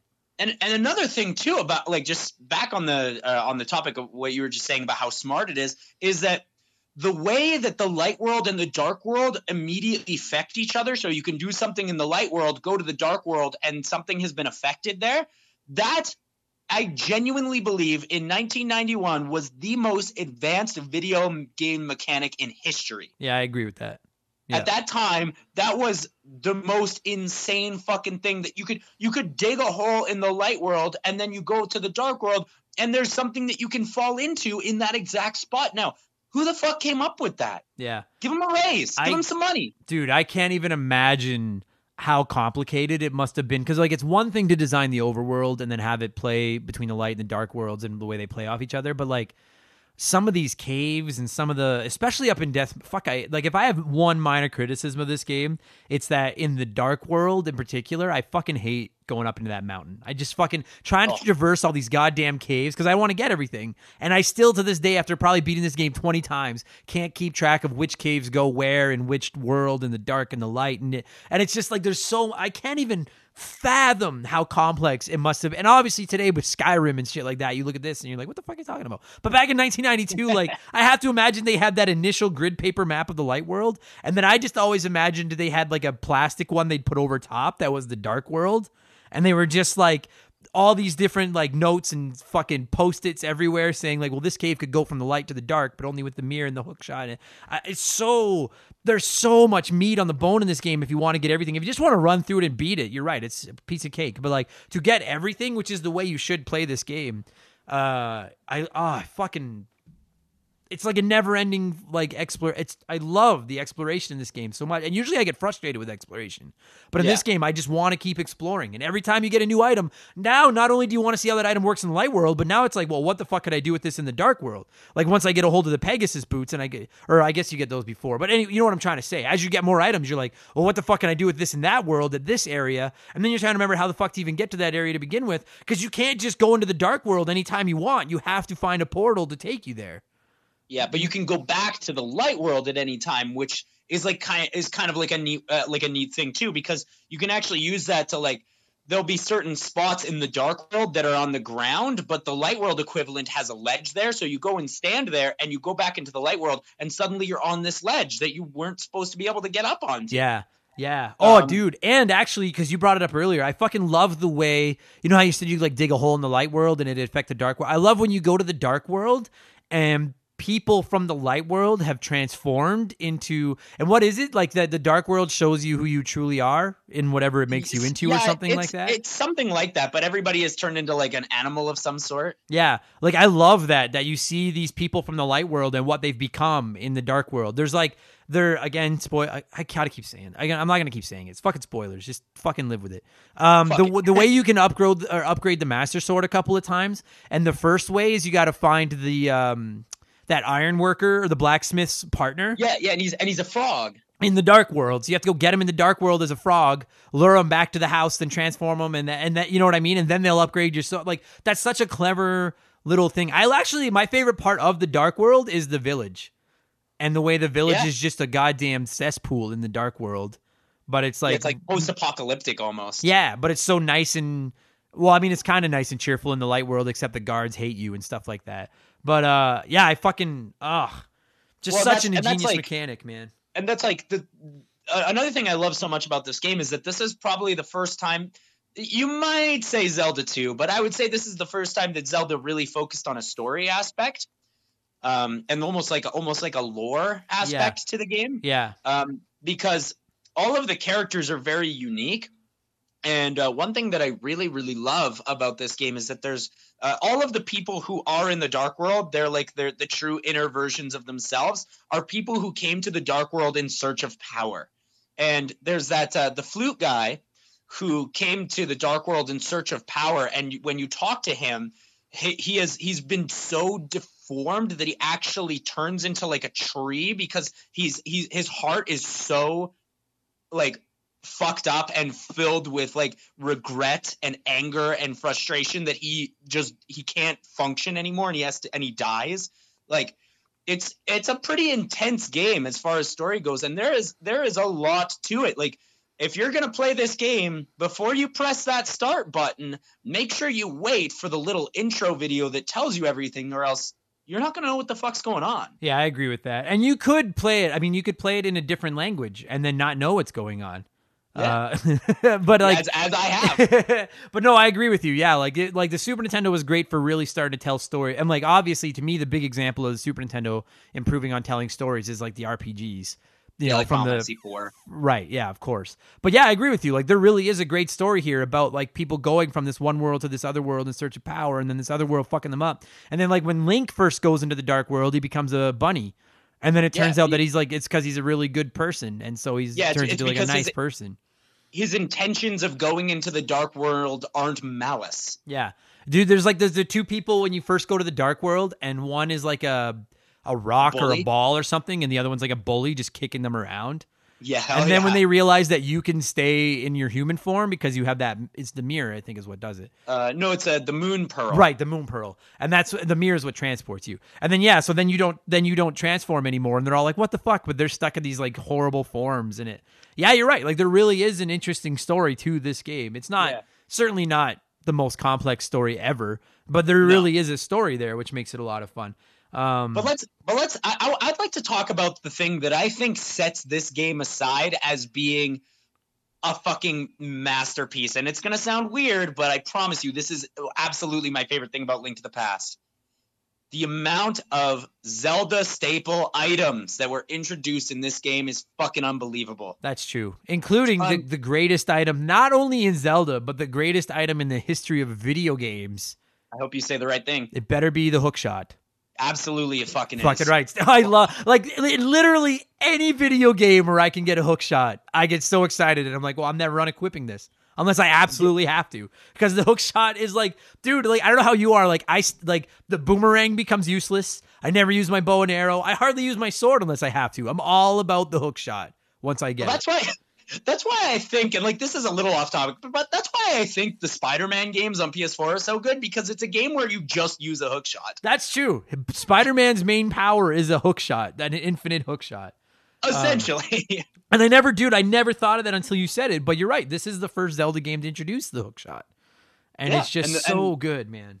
Well, it's the first Zelda game to have the flippers, the Pegasus boots, I think the first one had bow and arrow and boomerang, I think. Yeah, it did, yeah. I can't remember. It's been a while since I played the first one. I can't remember if the early games had the bottles, but no bottles. You could buy potions. Right. That's right. But they were consumables. As soon as you drank the potion, it was gone. I'm a huge fan of the bottle mechanic and the way that, like, fairies. First of all, you don't even have to get them. Or I think you have to get one, maybe. But you basically, like, the four of them are you know, some of them are actually a little harder to find than others.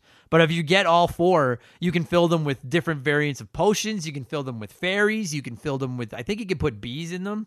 And then I don't know what that does because I never put a bee in it. You can put milk in it. Can you release it on enemies? Yeah, it's stupid. That's a waste of time. You have a hook shot. You don't need a bee.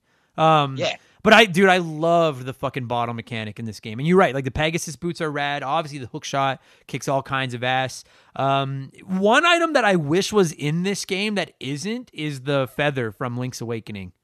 Yeah, you know what? I was actually thinking that as well, because that is probably one of my favorite items from that game. Yeah. Which of course also is a masterpiece. Yeah, Link's Awakening's fucking awesome. I agree. Yeah, especially the fucking Switch version. Oh. Yeah. Oh yeah. Holy fucking right. Dude, that Switch version took that game from a check minus to a check plus. Yeah. Yeah. It's fucking, yeah, it's immaculate. I desperately want to see this game remade in that style. Like so bad. I don't, because this is actually an argument that I get into all the time with my brother when we're talking about games we think are the best looking video games of all time. And he always says Breath of the Wild. And I'm like, yes, that is a great looking game. But for me, it's the Switch version of Link's Awakening. It's so appealing to look at all times. Yeah, it looks like a cartoon, like a foggy cartoon. I love it. Yeah, I love it. Exactly. So if you make that again, but with Link to the Past, dude, you could sell that for $120. I pay it. Yeah, I don't know if I would pay that much, but yeah, I'd be all over it. And they, you know what? Knowing Nintendo, they fucking might too. Yeah, But actually, to be honest, I kind of hope they do. I think that remake is coming. I really do. Because I've read, sorry guys, we'll get back to Link to the Past in a minute, but I've read that Link Between Worlds, the sequel from the DS, the 3DS, originally started out as a concept of a remake of this game. And then they were like, let's just make it into a different game. And it's fucking, I love it too. There it is, though. There it is. That's how they do it. Remake Link to the Past and bundle it with Link Between Worlds for the Switch. $80 for both those games, and you don't even have to remaster Link Between Worlds. I think it looks fine. Just get it on my phone. That is the one thing I really don't like about like the modern era with the 3DS is like port these games to the Switch. Yeah, find a way. Yeah, I agree because with that. I don't want to play my 3DS anymore, which sounds shitty, but I just don't. It's in storage upstairs. I don't want to have to go and get it. Yeah. I just want to play my shit on the Switch. I'll pay you again. Yeah, I agree. Dude, yeah, me too. Fucking no question. So now, and this might be a polarizing thing, but like, I'm not criticizing them, but if I have, like, my least favorite part of playing Link to the Past is, like, it's not that I don't like the dungeons, but I don't want to do them. I want to be on the overworld. Like, that's where I have fun. And when I go into the dungeons, there are times where I'm just like, I don't want to fucking do this stupid. Because some of the dungeons are great. They're great. They're well designed. They're fun. Some of them just irritate the fuck out of me, where it's just backtrack. I think, in particular, the Ice Temple in this game is really bad. Where you have to make sure that when you come down to the bottom level that the switches are switched a certain way, and if they're not, you have to go back around all the way up through the fucking all the way up and then back around through the temple again. And you absolutely have to do that at least once, I'm pretty sure. Yeah, you do. And it's obnoxious to have to redo it. I do agree with that. But I do think that the dungeons are complemented with some of the franchise's best boss fights. Agreed. Yeah, agreed. And I don't even think the dungeons are bad per se. It's just, like, I feel like on the overworld, they were really ambitious, but they had everything they needed to make the overworld work, between traveling between the worlds and all that kind of stuff. Whereas, like, there's a couple of the dungeons with their very primitive map system that they have and stuff like that, where they're certainly not unbeatable, but it does hit a point. There's a couple of instances where you're just like, fuck me. Like, what? How does this fucking switch need to, like, it's all it is one fucking switch somewhere that, like you said, I got to backtrack through this whole, you're basically guessing. Like, you get to the switch and you're like, I have a 50-50 shot at getting this right. And if you get it wrong, now you've got to backtrack through this fucking thing, find the switch, hit it again, make sure nobody else hits it, and then climb all the way back up. And it just, there's a couple instances where, like, that ice fucking fortress, man, every time I replay this game, I dread that. Like, when I get to it, I'm like, okay, let's just fucking spend 45 minutes or whatever the fuck it's going to take me to get through this stupid goddamn fortress so that it's over. Now, there's two great things about the fortresses and the dungeons that kind of neutralize that. One, as you mentioned, is the killer bosses, because I think most of the bosses in this game fucking own. They're awesome. And the other thing is the excitement of knowing you're going to get a new item in every fortress, but then the occasional disappointment when the item sucks. Do you know what I mean? It's like, you're like, oh, you got a better shield. And I'm like, oh, thanks. Like, I wanted something that would help me get somewhere else, not this crappy fucking shield. And that mirror shield that you get is so big that it almost blocks your entire character. I hate it. I fucking hate it. That giant golden shield. You need it for like a couple of things to deflect like the laser eyeballs and stuff like that. But it's like, I wish you could like switch between them, like equip different gear, and I can only use it when I wanted to. Because I fucking hate that giant obnoxious fucking shield so much. I hate it. One other thing I'll add about that I really like about the dungeons in this game, because I agree there's some that aren't that great, and maybe we'll go through some of them in a minute or two here. But one thing I do want to add is that I like that in this game, especially comparatively to the first Legend of Zelda, that the dungeons are all kind of themed. And I think they kind of ran away with that idea a little bit, almost too much. And the Ice Palace is a great example of them just kind of being so excited about making an ice-themed palace that they kind of made it not fun to play. Yeah. But I love that there's like even like the urban themed one where you're underneath the town, and like there's all like the dungeons underneath, Yeah. like inside the statue. Yeah. The forest one might be my favorite one because it's not just one streamlined dungeon. It's like 3 different areas that you kind of have to jump between. And that one can be kind of tough too and sort of backtracky as well. But I do love the concept of it so much. And then you have to find the item to get into the third part of the temple because you have to burn a part of the forest down. Yeah, see, I'm hit and miss on that temple because like, yeah, I love the idea that you have to basically come, like the temple is under the Lost Woods in the Dark World, and then you come back up to the woods and you have to kind of hike through the forest to find another entrance into a different part of that. I like the concept, but every time I replay this game, I get lost on that fucking temple. Every goddamn time. And it does after a while, it slowly starts to grate at you where you go from like, this is really fun to just being like, motherfuck, where do I go? Like fucking, I can't, there's no fucking way I'm in this room again. Yeah, exactly. So like, I agree with you. I think the concept of it is rad. If you're hearing this, you're probably a gamer. And for our kind, nothing is as precious and valuable as our save files. Have you ever experienced the loss of a save file? It's soul-crushing. Dozens, maybe hundreds of hours of work gone like that. But at the end of the day, it's a video game. It matters, but kinda, you know? That exact scenario, but with a work project, an essay for school, data for your business, that's no joke. That can be really serious. You need a safety net. And I got you, fam, with my partners over at CrashPlan. Visit CrashPlan.com/RTG for 50% off your first year of CrashPlan.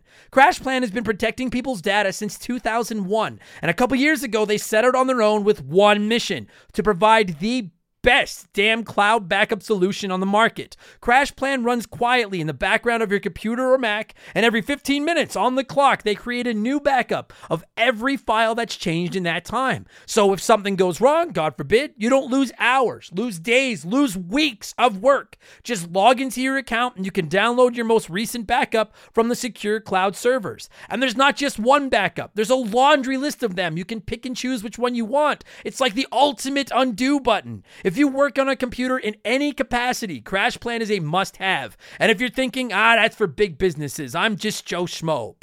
CrashPlan protects Joe Schmo. They offer a ton of plans and tiers. So there's a Crash Plan for everyone, from small one-person businesses like me to you fancy businesses in offices with staff and free donuts and all that stuff.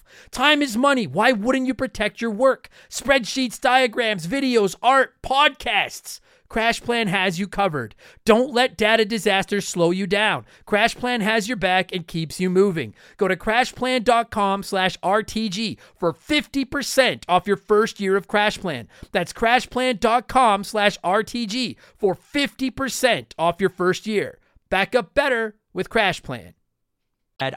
For my money, the standout moment in any temple in this game is that one that's under the village.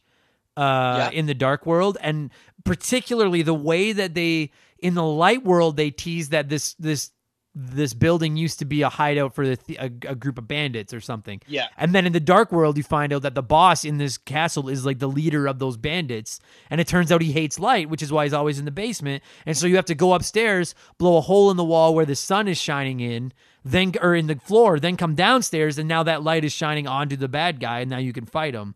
Like, that's really, really clever stuff, man.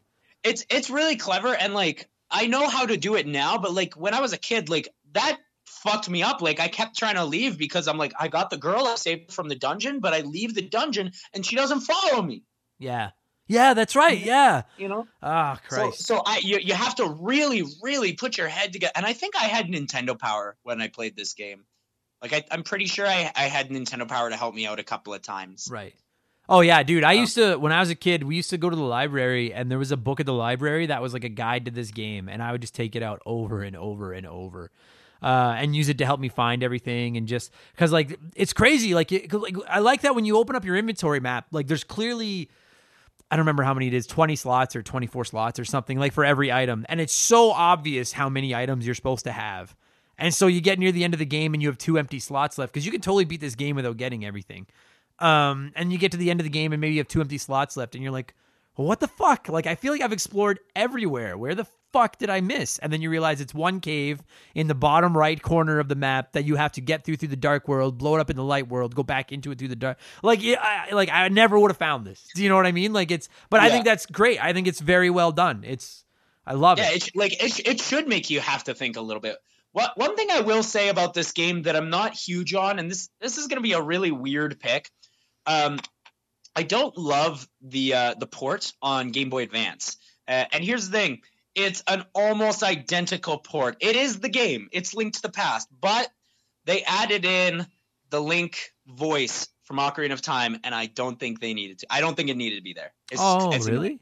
I never played that. Oh, wow. Yeah, like every time you swing your sword in the Game Boy Advance version, it goes, yeah. And it's like, didn't need it. I don't know if we need this. No, I don't like that. I like the idea of him being the silent protagonist. I like that better. I don't need his voice. I've never cared for his voice in any game. It's not for me. Yeah.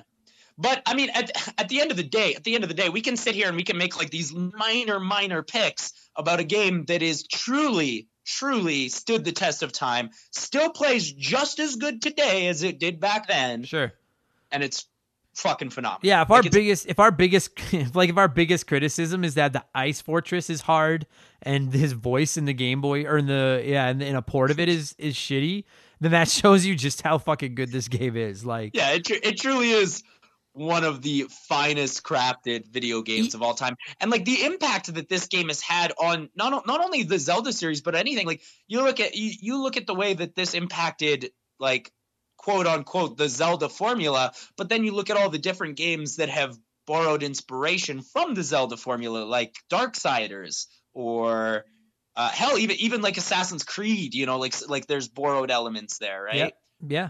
Dude, I've said before that, like, I always felt the very first Zelda, the first NES Zelda, was the first open world game where you could kind of just explore a world and do whatever you want. And this one just did that, like, so much better. What I wouldn't get, if I could choose right now where I could have my brain wiped out and I could either play Super Mario World again for the first time or I could play this again for the first time, I would probably do this.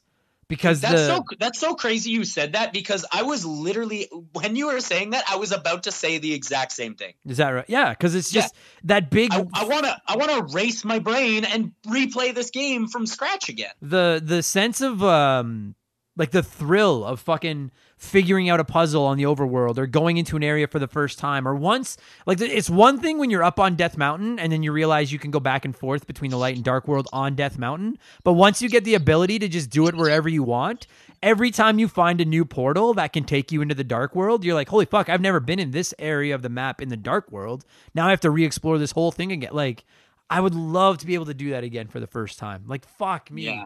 Because it's just it's nonstop surprises, just everywhere you go. And then, like you said, I'll be honest with you, like, as much as I'm hit or miss on the dungeons, I love opening the big treasure chest in each dungeon, although occasionally it's very sad and heartbreaking when the item sucks. Here's a purple shirt, and you're like, oh. Isn't that where you get the better boomerang in one of them?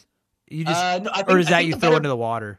I think you throw into the water for the better boomerang. Okay. But there is a few items where you're just like, oh, fucking... Yeah, you're right. Like, one of them, like, here, this tunic will protect you from taking damage more. And I was like, oh, thanks. Like, this will help me get somewhere. Well, and there's also the thing about this game that's so much different from, like Ocarina of Time and Wind Waker and Twilight Princess is that you can sometimes miss an item in the dungeons. Yeah, you can. Like the big treasure chests. Yeah. And they're all necessary. And, well, maybe not the tunic. Like, if you're really good at the game, maybe the tunic's not necessary. But there is one that's really necessary that's really easy to miss. And it's the fucking moon pearl in the third dungeon. You can straight up not even know that it's there, fight the boss, beat the boss, get the thing, go back to the fucking thing, only to find out that there's another fucking thing that you didn't get. No, I never do that. But I've also I obsess over those giant treasure chests. Like, I was more interested in that than I was in fighting the boss. I was like, the fucking these fucking princesses can save themselves. I want a better hook shot. Like, I was like, that was always I was like, that's, you know what I mean? But I did not know that. That's fucked. So yeah, you would have to go back just to fucking get that. Well, and what's cool about this game is it's very clear that Miyamoto had like a vision for future games, like especially Ocarina of Time, because this game actually talks about a lot of the events that take place in Ocarina of Time, including talking about the King of Gerudo, Ganondorf, who doesn't appear in a game till 5 years after this game came out. Right. Yeah. So he Yeah. already knew he already knew he wanted to fuck with a human version of Ganon. Dude, this game's kind of funny because like a lot of people like I admire the whole the Legend of Zelda universe and the lore and the timeline, but I also am one of the many people that are like, I have no fucking idea where, like, how it all, you know what I mean? Like, all I know is that the Triforce is part of all these games and the Master Sword is part of all these games and Link is not the same person but the same spirit or what, you know what I mean? Like, it's like I get the concept and the intertwining of all of them and stuff like that, but this was the game that kind of started that. Yeah. Well, and I think that it's in a little, I think like if we're looking at like the plot line of these games, it's a little inconsistent. I actually just played through Minish Cap, and they're like, you unlock the Light Force, aka the Triforce, which they call the Light Force in that game for some reason, by getting the 4 sword. And it's like, well, usually I have to get the Master Sword. What's the difference between the Master Sword and the 4? Is it the same sword? Are they the same? Right. Are they different? Like, I don't understand. It's very inconsistent. So a lot of people are like, I like it. Even just today, I was telling a friend about Age of Calamity, the new Hyrule Warriors game, and I was like, if you're looking for a story, you might not. It's like the story's not that great in this game. And he was like, I am looking for story, and I'm like, but why in a Zelda game is that what you're looking for? Yeah, I have to be honest with you. Like, I get that there is a bit like this kind of kicked off like the big story and lore of Zelda, but like, I don't really care. Like, I get why I'm doing what I'm doing and stuff like that, but I'm like, it's the same way I feel about Mario. I'm like, I just want to play the game. Like, I don't care about I get it. I got to save. Just tell me who am I saving and what do I need to save them, and I'm good. Do you know what I mean? Have you ever read the Hyrule Historia? No. So it's a great book. I actually have it. There's like 3 versions of it. There's the Hyrule Hyrule Historia, which is the history of Zelda. An encyclopedia which has all like the different characters and weapons and stuff, and then there's an art book, and the art book is fucking phenomenal. And they're huge, these huge beautiful books, like hardcover books made by Dark Horse Comics. But Hyrule Historia, I've read through it a few times, and it's very clear that someone at Nintendo was just full of shit, and they were just like, oh, they want to write a history book about our games, so let's just make some shit up. Right. Yeah. Let's just staple this game to this game, even though we don't have to. Sometimes I feel like The Legend of Zelda is Nintendo's Metal Gear Solid, because they're just like, no, we can make this stories all kind of, we'll just tape them, put a little glue there. They'll fit. They'll all work together. Well, and it's Nintendo, like, why can't, I would prefer they're all just separate. I don't want to know how they all play together. That's just me. Well, Nintendo are such assholes that they're like, we're going to create this Hyrule Historia with a timeline, and we're going to create an actual canonical Zelda timeline. And then they're like, here's Breath of the Wild. And we're like, where's that fit in the timeline? And they're like, we don't know. Yeah, exactly. Yeah. No fucking, we don't know. So on one, it's so funny because I'm thinking about that as we're talking about this. And like on one hand, this game kind of kicked off the whole insanity of this fucking timeline people still can't figure out. But on the other hand, I'm like, I was thinking about it, I'm like, this game kind of like, this game saved that franchise, because I know that Zelda 2 is a hot button. Some people like Zelda 2 and some people don't. I get it. But it's like the original Zelda is groundbreaking and it's an iconic, Hall of Fame video game. Zelda 2 turned a lot of people off because they tried to do different things and it didn't work. And like, I think they could have gotten away from doing these games in the future and people would have just been like, yeah, the first one was good, the second one sucked. And it would have been, and I'm just pulling a fucking franchise out of my ass here. It could have been the fucking Blaster Master, you know what I mean? Like of NES, and that just would have been it. But then when they released Link to the Past, and they did such a phenomenal job of it, and they brought it back to like, like clearly they were all like, okay, people didn't really care for the second one. Let's go back to the first one and just make that better. And this game, like, to me, this game saved that franchise and took it from a one-off on the NES with a weird sequel to like, arguably their biggest franchise in their library. And that's an incredibly arguable point. But the point, you know what I'm saying though, is like, like this game saved Zelda. Like without this game, we would not have Zelda games today. I think that releasing this game as they did, like releasing this game as is, was basically Nintendo's way of saying like, look, we have all these IPs, all these different stuff. And I know you guys didn't like the last one, but we're fucking confident in this product. Yeah.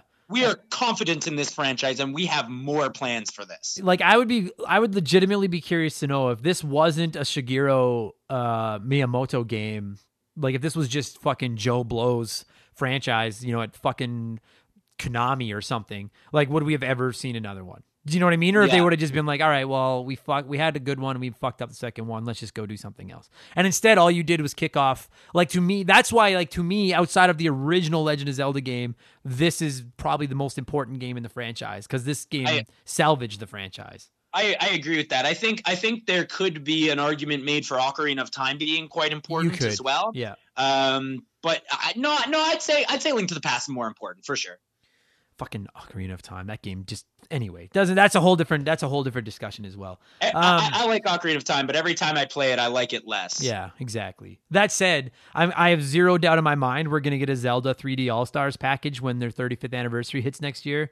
At least with Ocarina and Majora's Mask, and I'll buy it, and I'll play them because I'm a simp. I think they'll do what they did this year. You know how like they made like the 3D All Stars with 64, Sunshine, and Galaxy. Yeah. I think what they're going to do is they're going to make a package that comes. I think they're going to make two packages. I genuinely believe this. They're going to make one package that comes with Ocarina of Time, Majora's Mask, and Wind Waker, and then they're going to make an additional pack that comes with Twilight Princess and Skyward Sword. Yeah, you might be right. People would buy them. I think I'm right. People want these fucking games. People will buy them. I'd buy it. Like, and like I consider myself like a fair weather, middle of the road Zelda fan, and I'd fucking buy those. Like, I'm not stupid enough to ignore the legacy of this franchise.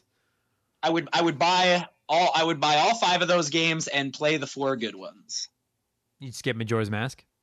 No, I'd skip Skyward Sword. Majora's Mask is a fucking masterpiece. We'll cover that another day. Okay, we've been going for almost an hour, but before we score this thing and wrap it up, we had talked about the bosses, and I just wanted to quickly.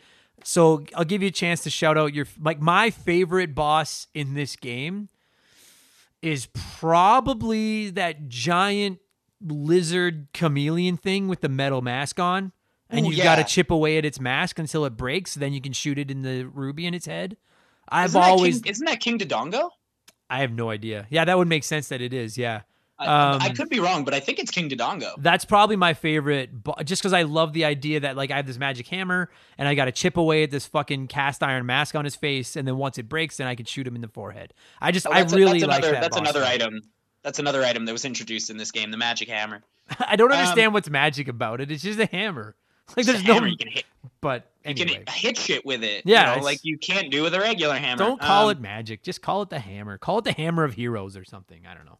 But anyway, that's my favorite. So have you got a favorite boss that sticks out? My favorite, yeah, I do. And this is one that I often think about because I just find that it's really fun. I really like, oh God, I don't know what his name is, but he's like the big cotton candy guy that has all the little things, and you have to hook shot the little things and slice them. Yeah. And then eventually, once he's naked, he just goes on the floor and just starts he's like a giant eyeball that just starts like trying to viciously attack you. Yes. Dude, they do a great job of like in the dungeons where you pick up a new item, they do a great job of working that item into the boss fight. Absolutely. And I really like that. Quick shout out to what? Go ahead. Another one of my favorites though, like that I just want to shout out to is that I love the Turtle Rock boss fight because you need to have the fire and ice rod. Now the fire rod you've got for sure. The ice rod you maybe missed.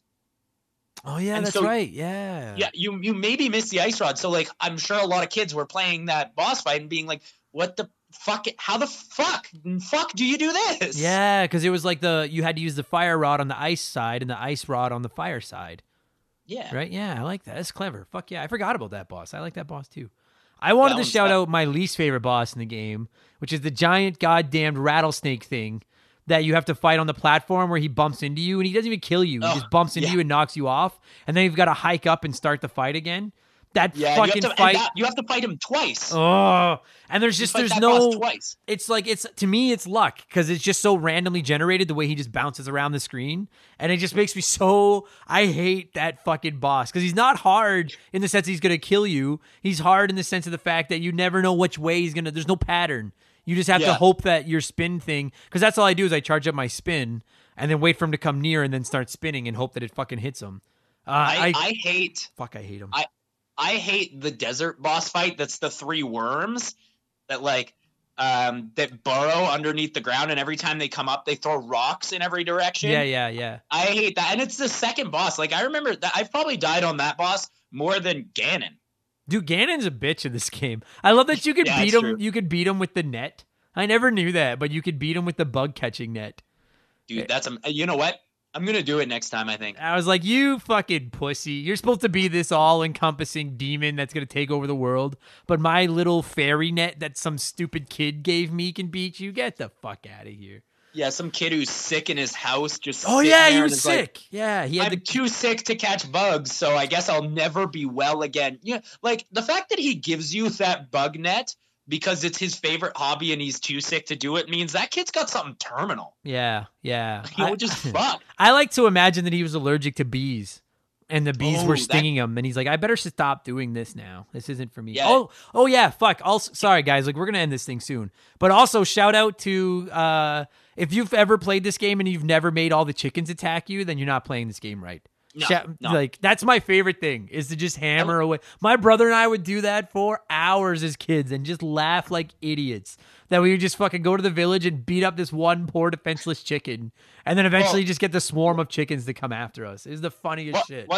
One thing I find so interesting about this game is at the end of the game, after the credits, they tell you how many times you died. Yeah. And I am absolutely willing to ruin a perfect run to die once from the chickens. Yeah, it's the greatest thing in the world. And I love animals in real life, and I love the fact that they were like, no, you can't just abuse animals in our fucking game. They'll fight back. But it's just the idea that all it is a ton of chicken. I fucking love it. I love this fucking game so much. Dude, it's in my opinion, this is. I know that you don't give perfect ratings, but I'm gonna throw one out there. Oh yeah, I was just gonna say I don't know what I don't know what to score this game. Okay, it came out in 1992, so we'll score it out of 1992. So you're giving it 1992 out of 1992. Dude, I'm giving it 1992 out of 1992. I fucking love this game. I gotta give it. I mean, you guys know it gets the Super Mario World tax, so I got to take one off. And then I'll be honest with you, I'm taking a couple off for that ice dungeon because I fucking hate that ice dungeon. But I mean, even still, I'd be like a 1985 out of 1992. It's like a 9.9999 out of 10. It's like, again, like for my and I know it's a hot take, but this is my favorite game in the franchise. I like it better than Breath of the Wild. I like it better than the sequel. I like it better than Ocarina of Time, Wind Waker, all those. Like to me, this is it's the Super Mario World of Zelda. I'll never get bored of playing this game ever. Yeah, ever. And again, just for me, like. This game is so close to being my favorite Zelda game. Wind Waker has a tiny advantage over it, but you also got to remember, I don't want to be this guy, but I'm a lot younger than you are, and Wind Waker came out when I was 10. Right. Wind Waker came out when I was 10, and we got it first day, and we didn't usually do that, but we had to get Wind Waker on the first day, and it's just a game that really resonates with me. But Link to the Past is a game I've probably played through Link to the Past more than any game in history. Maybe the first Metal Gear Solid being the only exception, but even then it would be close. Yeah. For what it's worth, and I'll eventually rank I gotta play. There's a couple Zelda games I've missed, and then I'll do a ranking episode. But Minish Cap is one. Wind Waker's in my top 5. I love Wind Waker. I love the art style. For my money, the art style in Wind Waker alone makes it a top 5. It looks so good. I'm gonna try to entice you by telling you something I told my brother. Minish Cap is better than Ocarina of Time. I 100% believe that. Yeah, but fucking Echo the Dolphin is better than Ocarina. No, I'm kidding. Calm down. Although I am lukewarm. Ocarina of Time is not a top 5 Zelda game for me. I don't like it. Fucking what, mate? I don't like it. I agree. Ocarina of Time is very, very good in my opinion, but it does lose points more and more. One thing that really pisses me off about I promise I won't go on a huge tangent here, but one thing that pisses me off about Ocarina of Time is that most of the mechanics are just standing there waiting for the enemy to attack so you can counter. Yeah.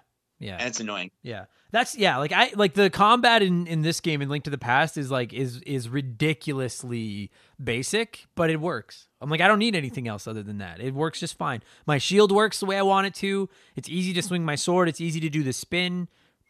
I got a hook shot, which is all I need. I want to play this right now. Talking about this has made me want to sit down and play this game again right now.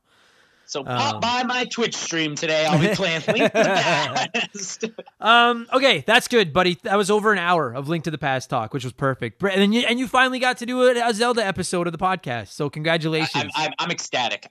Thank you. Am I in the Hall of Fame now? No, but that's your last name is probably going to always keep you out of the Hall of Fame. Am I banned because on an episode I did say that Mario's Missing is technically good? No, you're banned because you're a McHugh. And that's just something I can't forgive. It's nothing personal. I just your mom is never getting into the Hall of Fame either. It sounds pretty personal, my guy. Well, okay, what it is, but it's toward your brother, not you.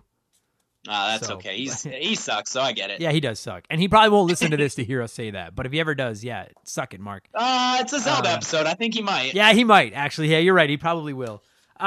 Good stuff, buddy. Thank you so much for spending part of your afternoon talking about 30-year-old video games with me. I appreciate it. I'm happy to do it.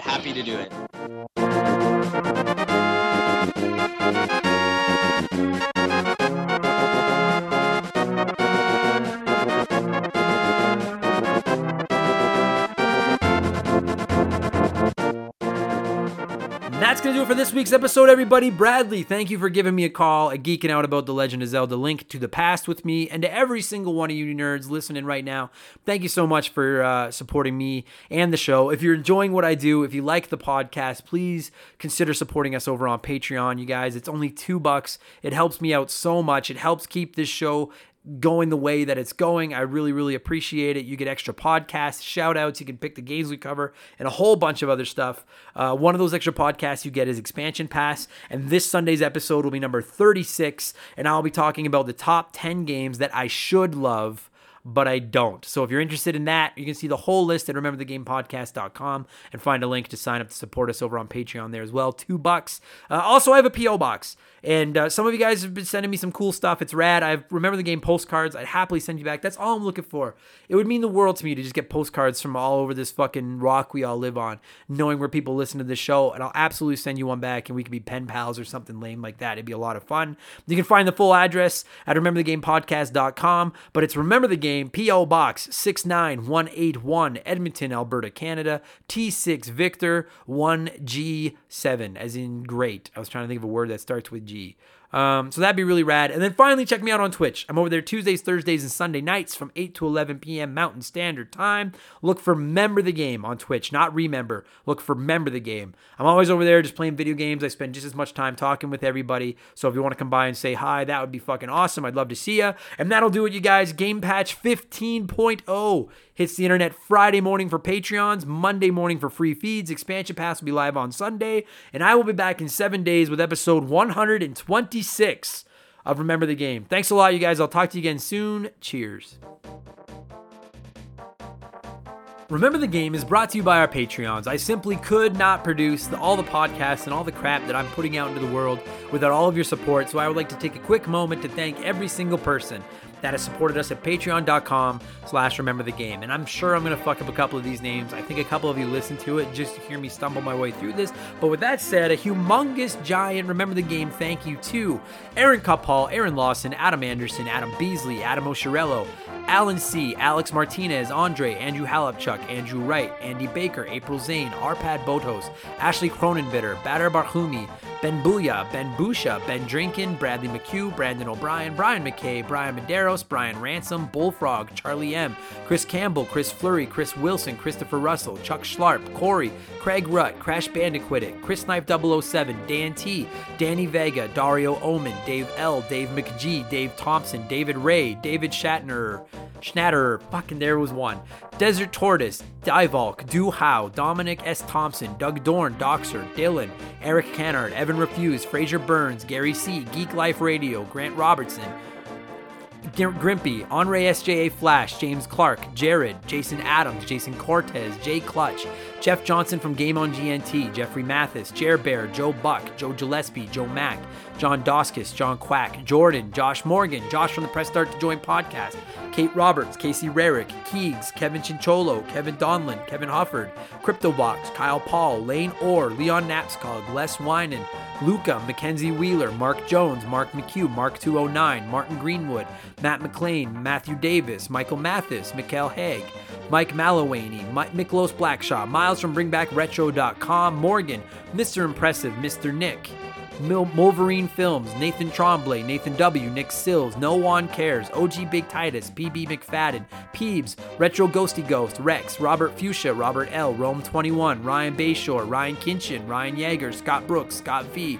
Sean Razine, Sharonic, Slick Rick, Starro Prabin, Stupid Monkey, Super Mary Ho, The Giraffe, The T-Word, Thomas D. Reynolds, Tim L, Tim Riel, Tim Riel, Todd O, Tom, Tony, Travis, Trevor Hillier, Tyler, Very Cool Dude, Vincent L, Vlad's Team, Whiteboro, Wyman Brooks, Xwater, Yamcha, and Zane Donovan. That might be the best I've ever done. Thank you guys so much for the support. I really appreciate it. Talk to you all on Friday with Game Patch. Cheers.